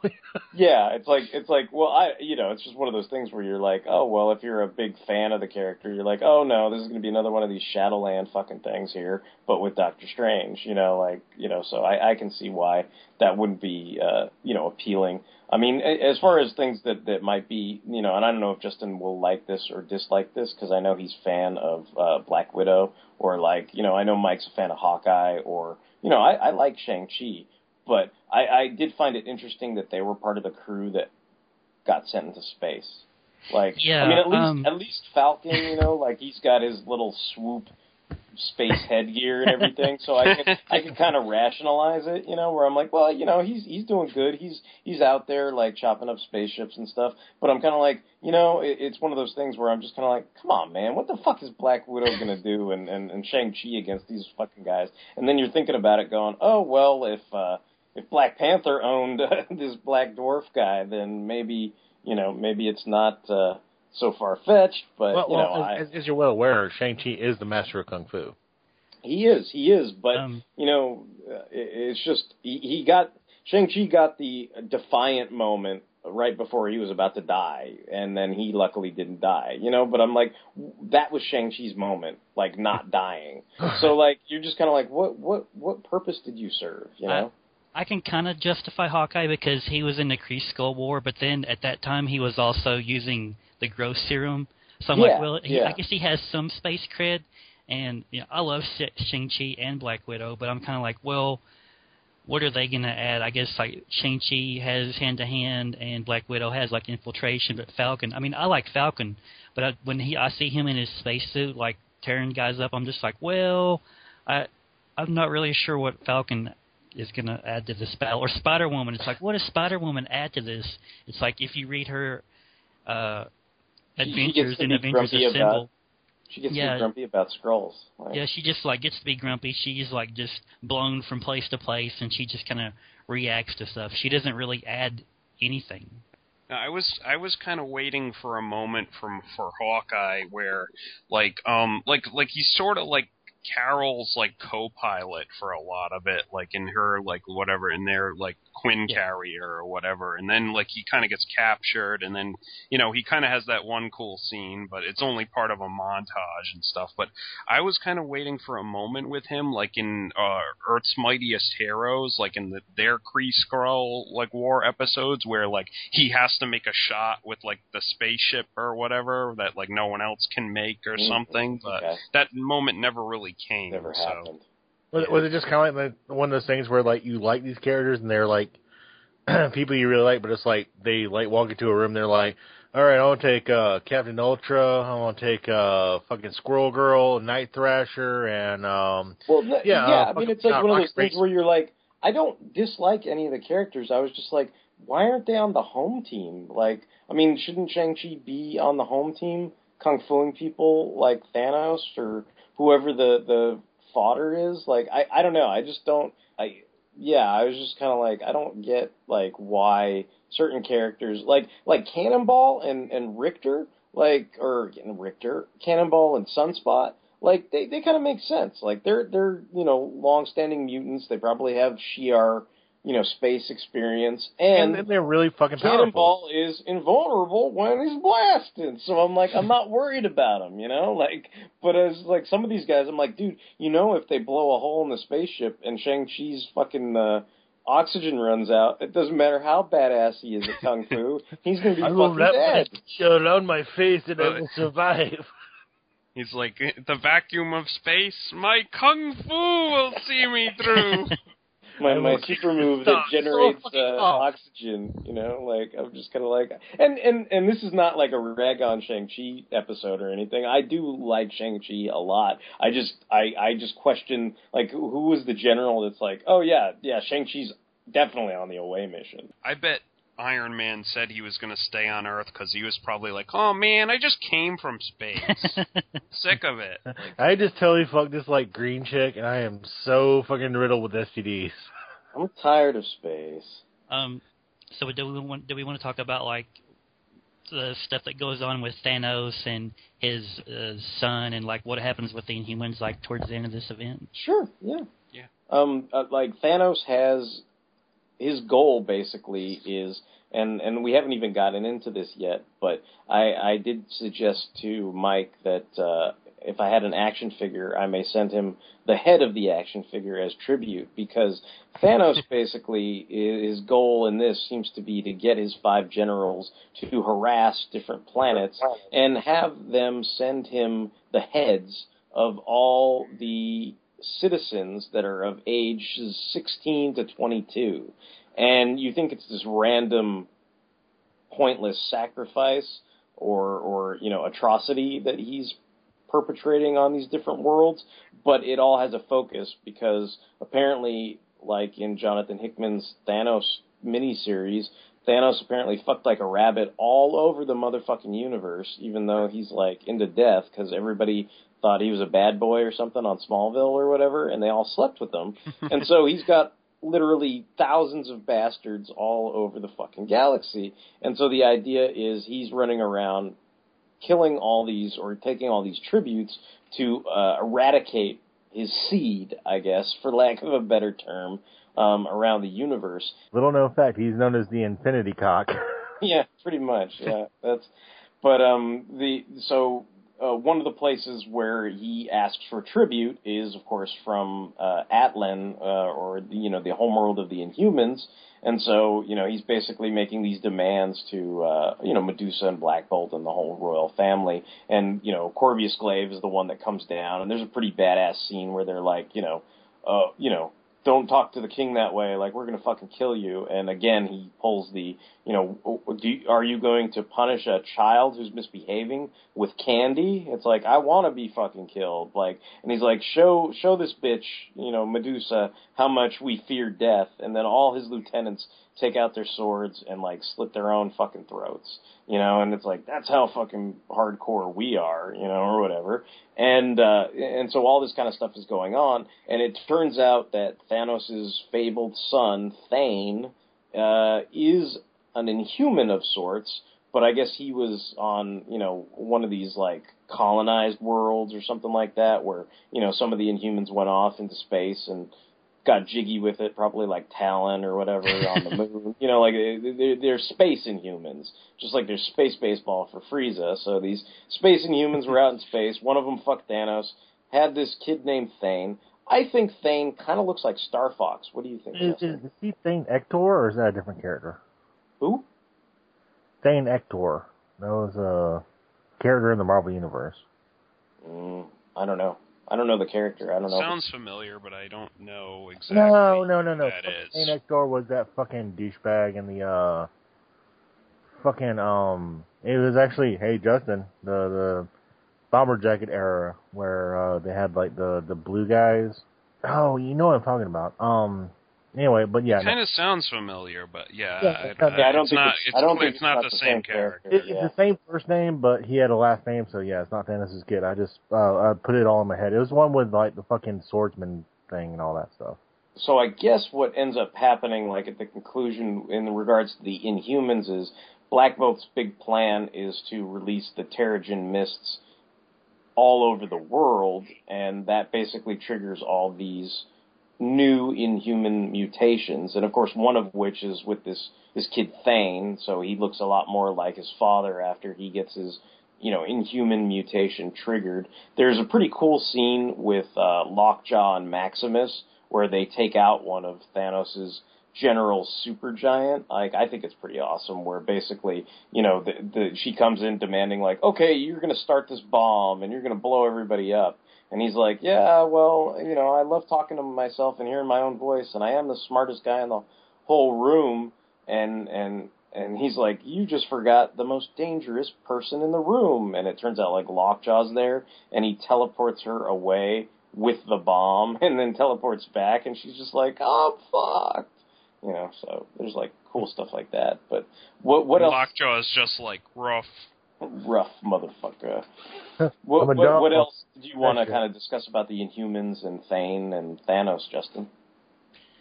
Well, it's like, it's been mentioned, like, I'm a huge Inhumans fan, so it's kind of like I was looking forward to this event, but also kind of, like, cautious because anytime, like, you have, like, the Inhumans taking center stage, I'm just like, I'm afraid they're going to have their wallets taken or they're going to end up on the Watt train.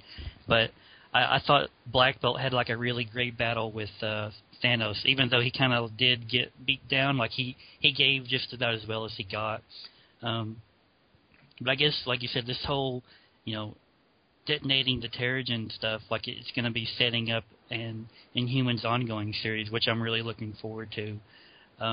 But, like, Thanos, like, having his son, like you were talking about, like, him getting jiggy with it on the moon and stuff, like, I don't know why, but it's like, everything in Infinity, I'm like, man, this is really great, but then it's like, I'm like, this is his, like, motivation. He wants to kill his son because it keeps him up at night. Like, I'm just kind of that's why I feel like maybe Hickman could have gotten away with creating a brand new character with these motivations. Yeah. But it seems like, maybe the powers that be were like, no, you got to have Thanos, Larry. The kids like Thanos or whatever. I mean, I could be wrong, but it seems like it could have easily been a new Thanos-type character, but somebody that wasn't necessarily Thanos.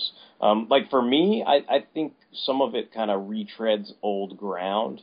There is that inner fanboy in me that like always loved the scene that Starlin wrote at the end of Infinity Gauntlet where Thanos, I always used to quote this to like my buddies, like especially when things are not working out for me, and I was just, I always loved that line where he's like, Warlock's like, so what are you going to do after this? And he's like, are you going to be a bad guy again? And he's like, 3 failures are enough even for me. Like, I'm done. And I always loved that because it was just like, if you're like, basically if you're not scoring with a girl or whatever it was, I would always just be like, yes, my friend, 3 failures are enough, even for me. Like, I'm done with this particular avenue of attack, And I always kind of respected that. But, of course, inevitably, Dan Jurgens brings him back, and Mark Waid brings Thanos back, and he looks like a chump with Kazar and Thor. And, so you're like, wait, I thought 3 was enough. No, now it's like 5 or 6 or 8, and it gets into this thing. So it's like, I'm not going to hold that against any writer now, because they've obviously gone back on that, long ago. But at the same time, I do, there's that, I have to fight off the same urge that you do where I'm kind of like, wait, this is Thanos' thing, like, now, and what, and okay, like, I guess I just have to, like, shove that out of my mind and sort of enjoy the story for what it's worth, and I do enjoy all the cosmic battles and things like that. I think if I dwell too much on Thanos, I may find things to nitpick and not enjoy about it, and I'm trying to, stay positive and avoid that pitfall, I think. I just wanted to ask really quickly, like, the only thing that I was wondering about was, when did Thanos, like, hook up with these Builder guys? Because, like, I mean, the last thing I can remember reading with him in it, or at least remembering that he was in, was that, like, first arc of, like, Bendis's Avengers Assemble or whatever. And, like, I think he was alone there. So, like, and where did this, like, when did he hook up with these guys, and why are they so, like, fanatically, like, devoted to him? See, that's what seems like odd, is because he's got his 5 generals, that are, it seems like they have this long history together too, and you're like, well, when did this happen? Like, how, they do seem pretty familiar with one another, like we've been searching for Thanos' kids and murdering little kids' heads for years, and you're like, well, as far as we know, this just started, so it seems a little. Yeah, I mean, that seems like a justifiable kind of... Thanos was just up one night really late, and they were like, hey, what are you doing right now? We're the Builders, and if you have a law claim to, like, take the entire universe for Death's cause, we're your men. So call 1-800-BUILDERS-KILL, and we will be glad to represent you. So call 1-800-BUILDERS-KILL. Thanos, we know you're watching. And Thanos is like, I'd be stupid not to do this. Ring.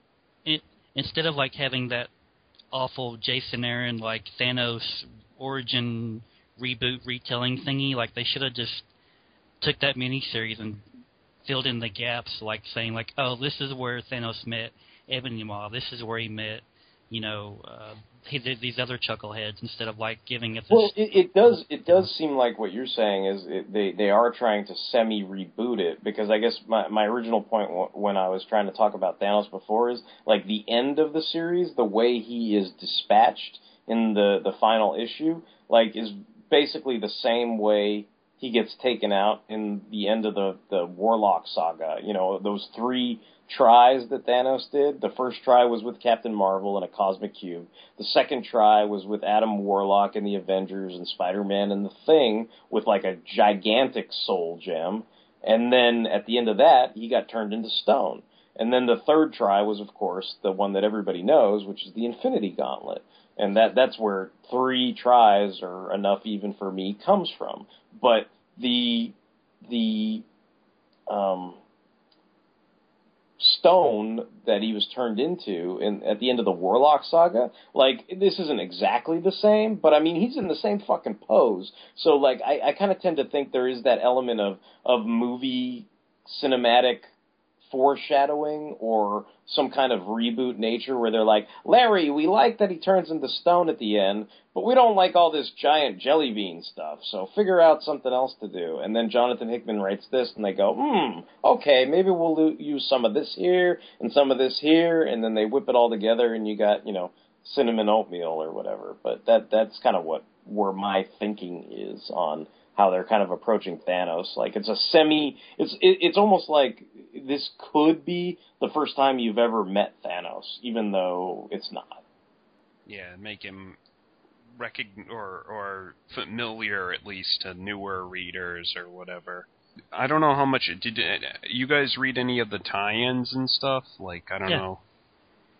Like I actually liked I think it was called The Hunt, which I felt it was a nicer version of Avengers Arena, kinda. Like it was all the kids like and stuff, and like the ones that weren't like getting horribly slaughtered in Avengers Arena, like teaming up from like all the different schools and stuff. And I don't know, I thought that was kind of fun. And like Finesse got to be like sort of like Nightwing-y there, where she was like commanding everyone and whatnot. So I thought that was kind of cool.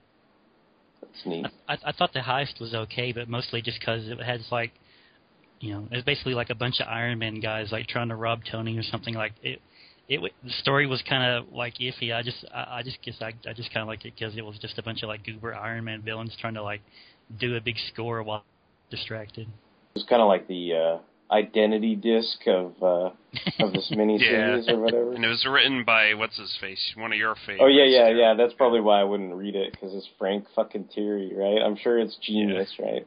He wrote some Gotham Underworld stuff that was not completely horrible. So I bet you him doing Spy Master and all those other Iron Man guys would probably be pretty good.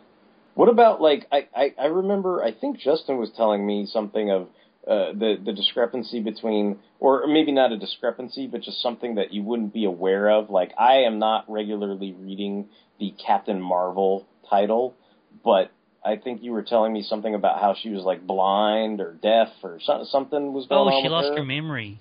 Okay, yeah. What was that?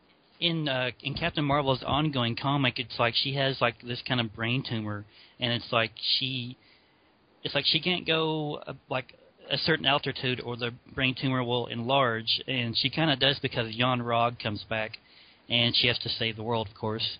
And of course the tumor expands and she loses like most of her long-term memory. And you wouldn't even know this unless you were reading her ongoing, because in the main event she acts, you know, perfectly normal. Like she's interacting with, you know, Cap and Hawkeye and acting like everything's normal, but like in her ongoing book, like she kind of like doesn't really have, you know, her memories. It's like she only knows Spider-Woman is her best friend because Spider-Woman told her. She's like, hey, we're best friends, remember me? No. Well, we're best friends, Mike, okay? You think that brain tumor... You'll be like $5. You think that brain tumor actually happened like 10 years ago when Bendis first started writing New Avengers? It's like, hey, we're buddies, remember? Claremont, you, me, the X-Men? No, yes, yes, no. Okay. You remember the time like Joel told me she really loved anal? That was so fucking funny. Oh my god. Well, that's one of the tie-in books. I think I read the first issue of that, the Mighty Avengers or whatever. But I mean, that's just. I think at the end of it, it's like, oh hey, the Thanos bad guys are here. Let's fight them, you know. But I wasn't exactly wowed by that inaugural Mighty Avengers issue. As far as other tie-ins, like obviously we've all read the Guardians of the Galaxy ones, and then I did read that Wolverine and the X-Men annual just to relive. Oh yeah, I enjoyed that. Yeah, with Kid Gladiator. Yeah, I enjoyed that a lot. That was pretty fun. But I said, I haven't read a lot of the Avengers or anything like that. Just because we don't address it enough or say it enough, man. Like fuck Bendis. Like seriously.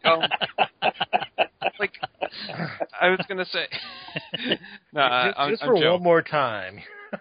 Of course, I'm overreacting and stuff, but like I love in this event, like how like all the Avengers sort of outer space like adversaries or contemporaries, like the Shi'ar, the Kree, you know, the Skrull, like they kind of get like respect, like they get a lot more respect for humanity.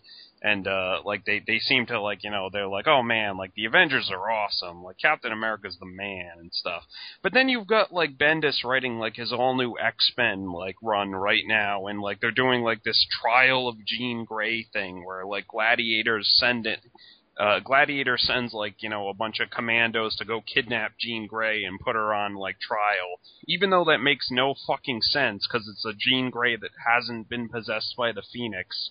And, like, but even, like, Gladiator in those books are like, oh, yes, humans are terrible, like, they can't be trusted, and they're awful, and, you know, like, I poo-poo on the humans, like, even though, like, you know...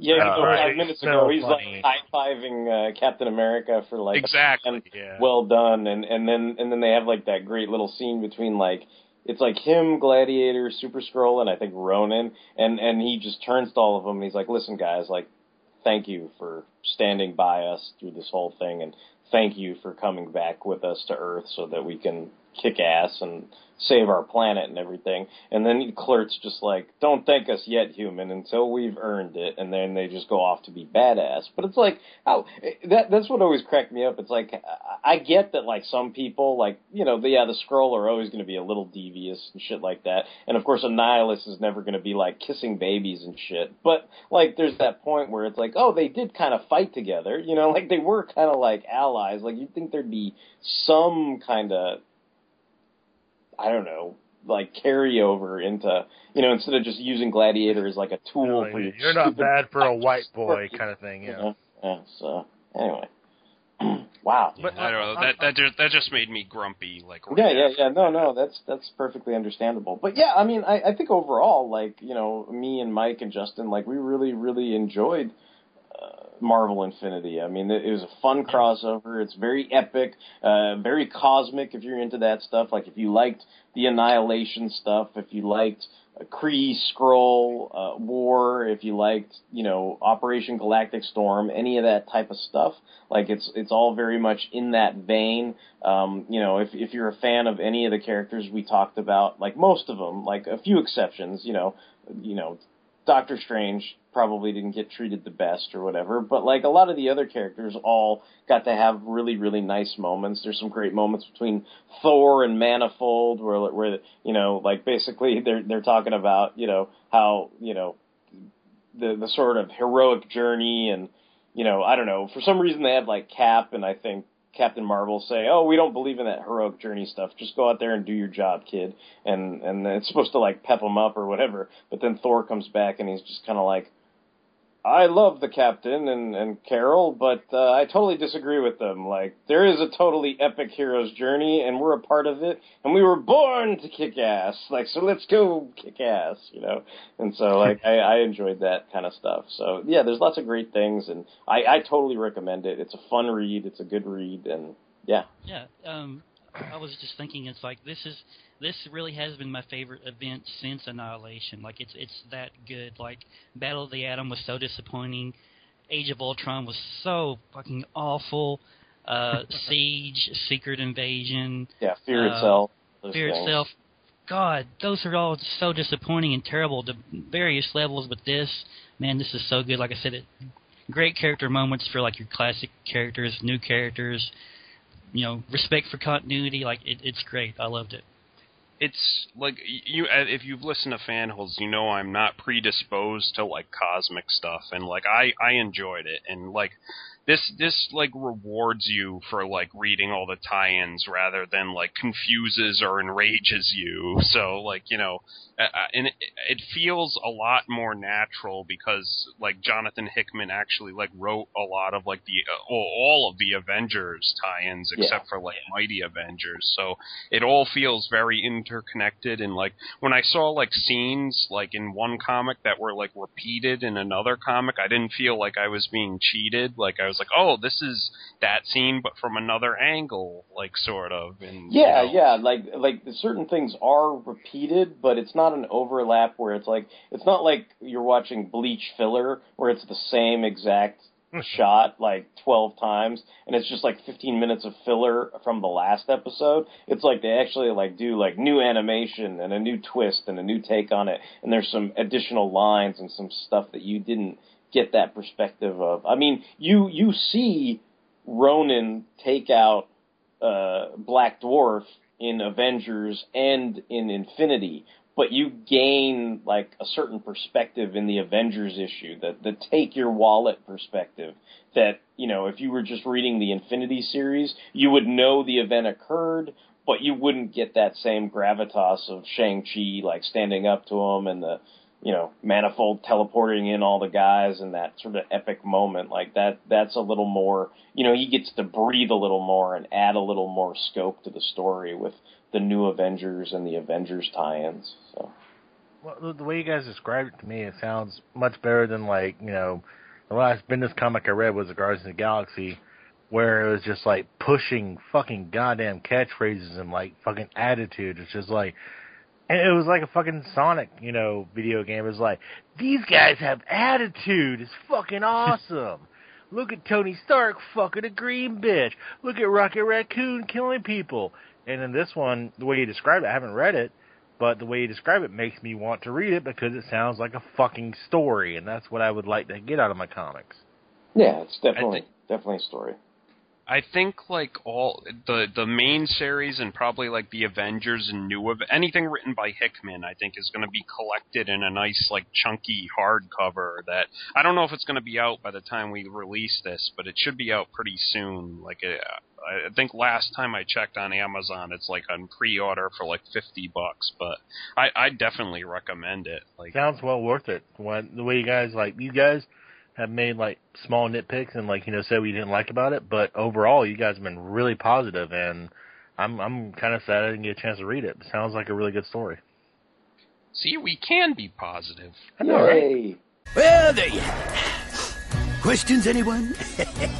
I guess since we're kind of wrapped up with the whole Marvel Infinity talk, we just wanted to go into some feedback that we got on some recent shows. One of the more recent shows that we did was on the history of the DC Universe, and over on Facebook, one of our biggest, I think our biggest fan, I would say, Tom Spielman, chimed in and wrote a comment on Facebook.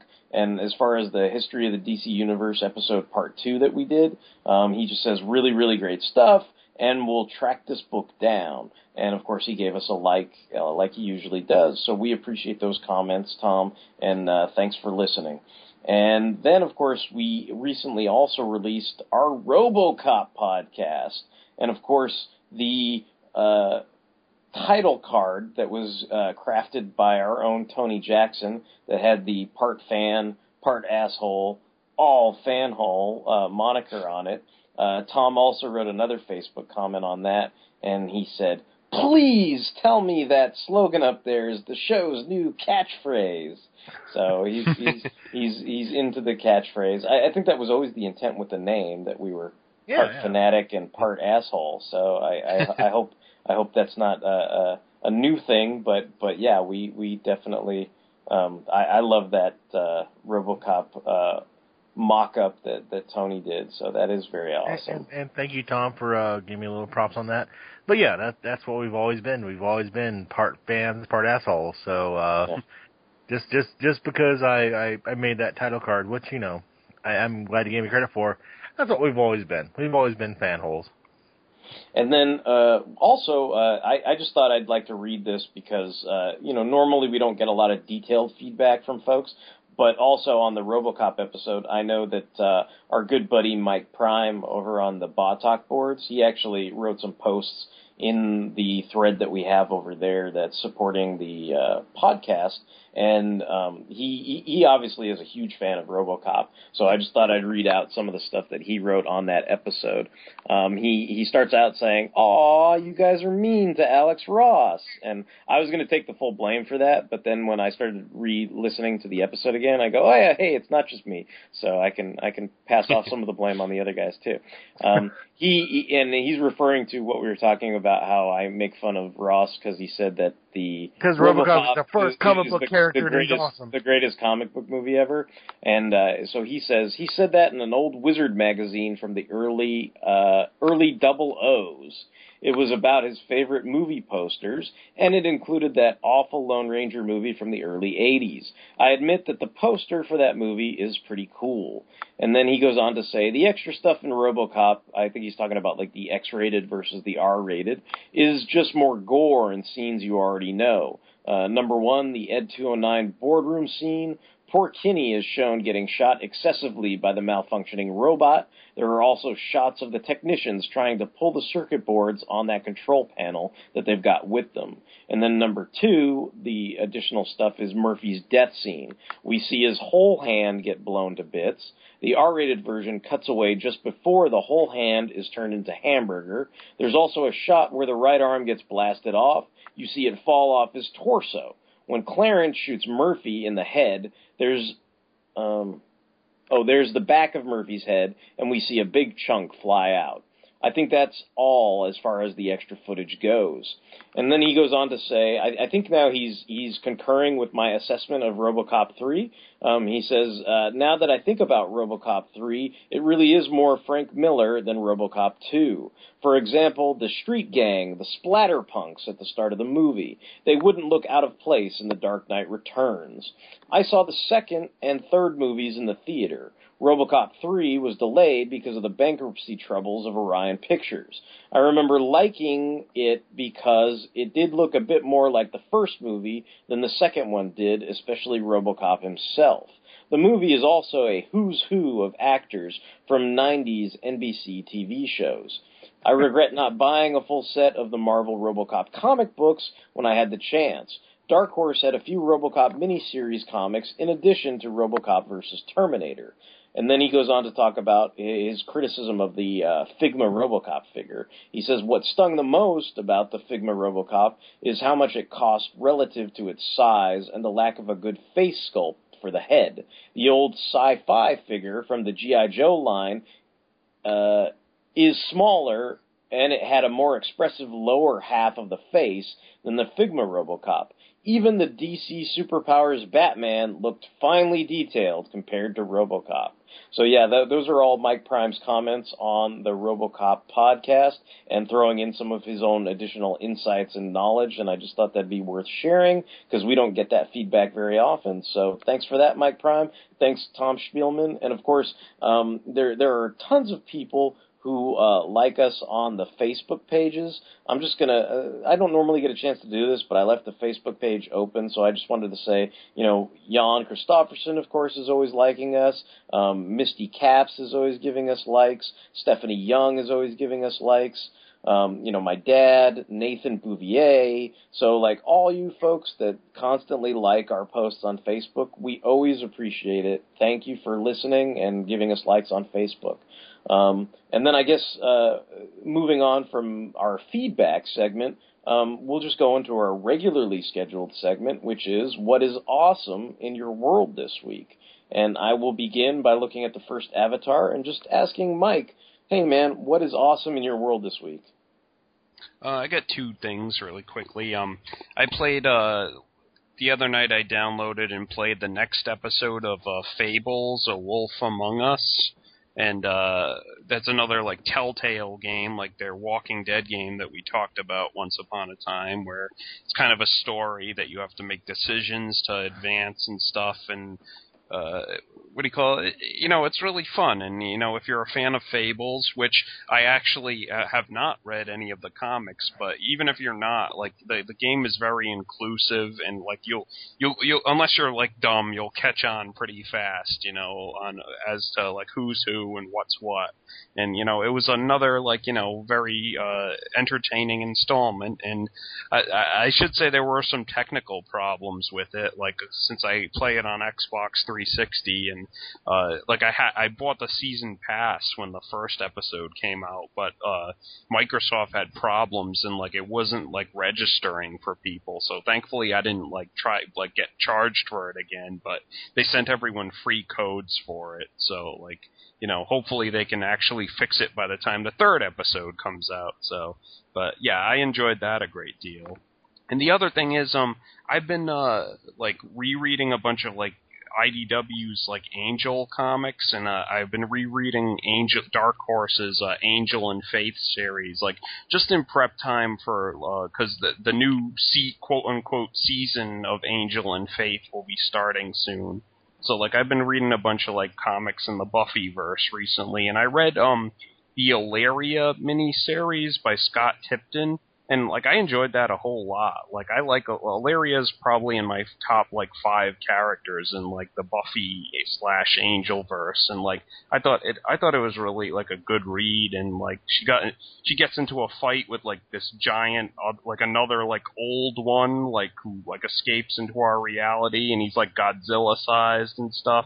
And, like, Ilaria gets to, like, fight him like she's, like, tiny and stuff. It's really, I love when someone like small, like Superman has to fight like, you know, like Giganto or something. So like Ilaria had to fight this giant like demon thing. So like that was a really good fight scene, and like I enjoyed that whole miniseries like period. Who publishes those, Mike? I think the Ilaria thing was IDW, but I think IDW has the license for Angel and Buffy. Yeah, they've since lost it though. Since then, like they had Angel for a while, but then now Dark Horse has it. So like Dark Horse, the only thing Dark Horse has done with Angel is done Angel and Faith so far. So like everything before that was IDW.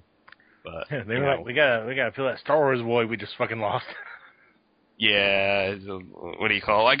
I guess it was probably a request from like either Whedon or someone higher up, like because they wanted all their comics under one roof or whatever. So, you know. Yeah. But whatever, you know, they're all pretty good, and at least like Dark Horse tries to like they don't. Like, so far in Angel and Faith, there's kind of, like, it's Christos Gage writing that book, so, like, he's very, very respectful to continuity, so he throws in a couple, like, you know, like, references to the IDW stuff, but doesn't, like, let himself get hung up on it and stuff, so, you know, that's cool. One thing I really like about Dark Horse is they do fan service, but it's not insulting fan service. It's actually very, like, legitimate fan service, like, we know you like these characters, and we're going to write them the best we can. I really like that. Yeah, they're pretty respectful, yeah. But those are my things. Cool. Great, Mike. Thanks for sharing those. Since you're already talking, Tony, what about you, man? You got any awesome things in your world this week? When is Tony never not talking? God damn. Actually, I picked these up. They're very interspersed, but I picked up the Flash Gordon Filmation series and Defenders of the Earth. These are both two things that Derek and Justin both love. Flash Gordon is a great character.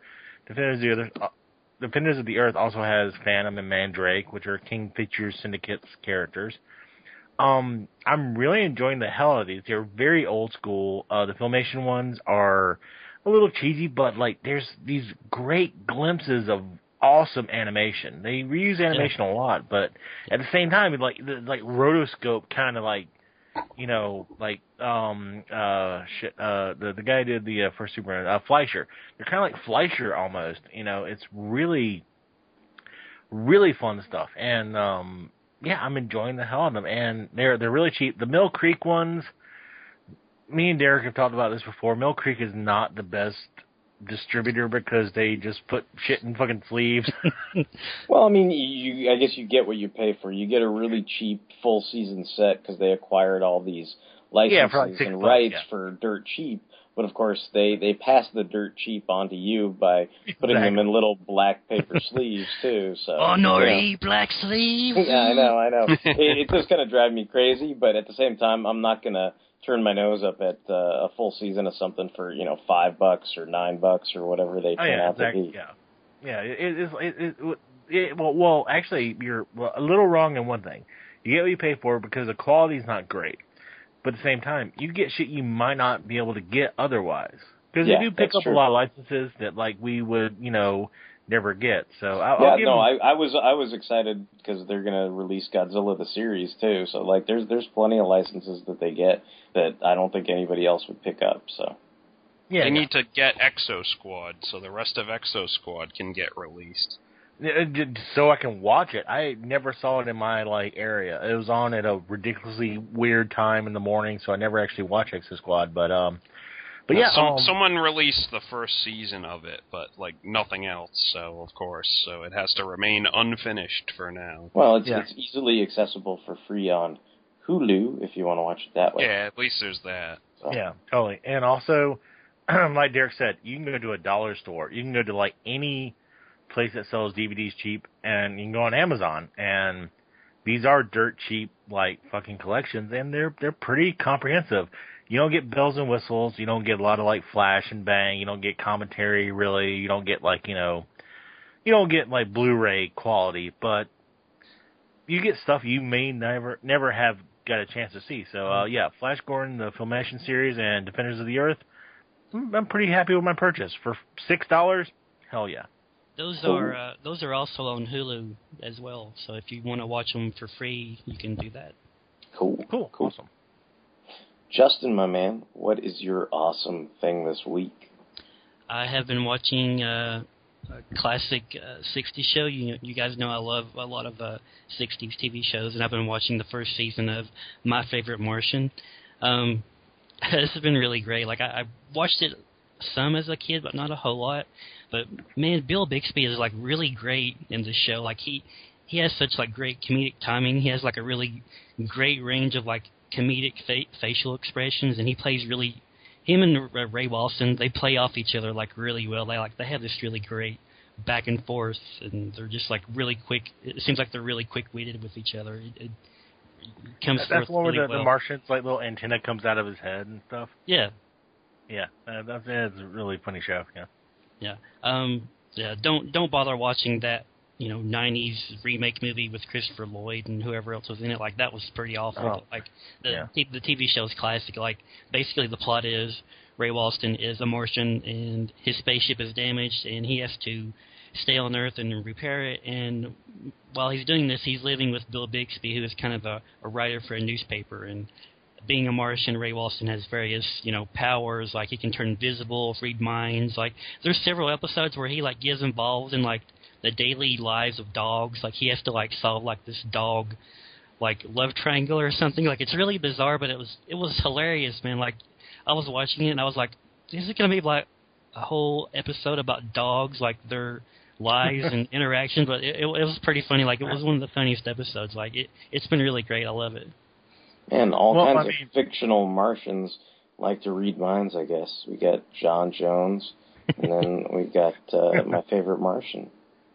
Well, Justin and me do kind of share one thing. It's when you watch old shows like Addams Family or Munsters, there is a word that's thrown around really often, but it doesn't really apply to a lot of things. But certain things are timeless, and I guess that's what you're saying. This is timeless comedy. It's still really funny. Yeah, it's still relevant. And speaking of Munsters, the last episode I watched, Bill Bixby had to save Butch Patrick, who played Eddie Munster. He was on some kind of cliff or something.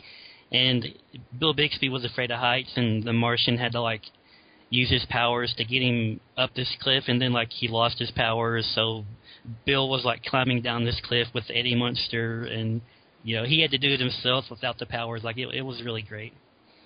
That's awesome. Cool. All right, so I guess I'll do a couple of my quick awesome things this week. I've got two things. I just wanted to say that I thought it was pretty cool. A good buddy of mine, his wife was on Arrow last week. If anybody watched Arrow the other week, Nisa Al Ghul was one of the villains on the show, and so she made her debut on the show, so I was kind of really excited for her. And I was talking to her on Facebook, and also my buddy, who, is her husband, and, we were just talking about what was going down and everything. And, of course, I couldn't say anything about it at the time, but I just wanted to say that it was really cool to see her on the show, and I hope the character shows up again so she gets paid some more and, keeps coolness going on the show Arrow, because I do enjoy following that show from week to week. And then the other thing I was going to mention was I did recently get in the mail a Soda Ryu Street Fighter figure And this is from one of the older lines that's kind of discontinued now. So I guess, I don't know if they're hard to come by, but normally they're not really cheap.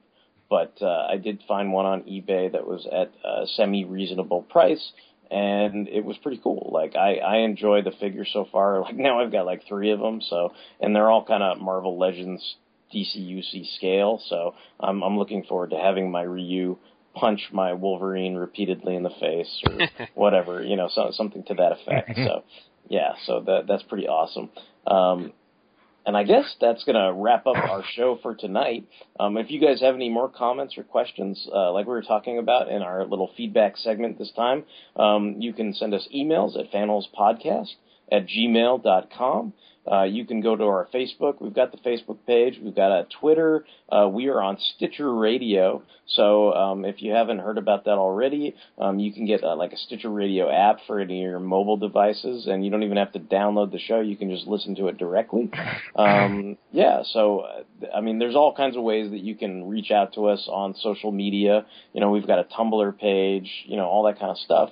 So if you're interested in sending us any comments our ways, you know, please go ahead and do so. Until the next time, this is going to be Derek WC, signing off. Hey, it's Mike, Thunderwing. Justin, getting jiggy with it on the moon. This is Tony. In a rare moment of niceness, Nissa was really badass, Derek. Good job. I really enjoy Arrow, so that was really awesome.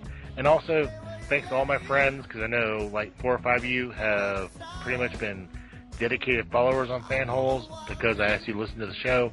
So thank you so much. I heard a lot of names that I'm very familiar with, so thank you guys for tuning into the show. Cool. All right, guys. Thanks, man. Good night. It's a Fanholes world. Peace.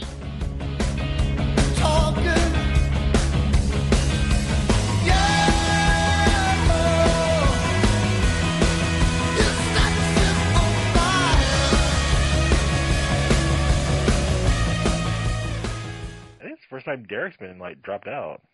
Hey, that's my fault. My cord is loose, so it's like one of these things where it'll like fall out and unintentionally, and I don't mean it to. So my bad. It always happens to us older guys. It's all right, man. I understand. Yeah. It slipped out. I was doing so well. Couldn't keep it in. I gotta log out.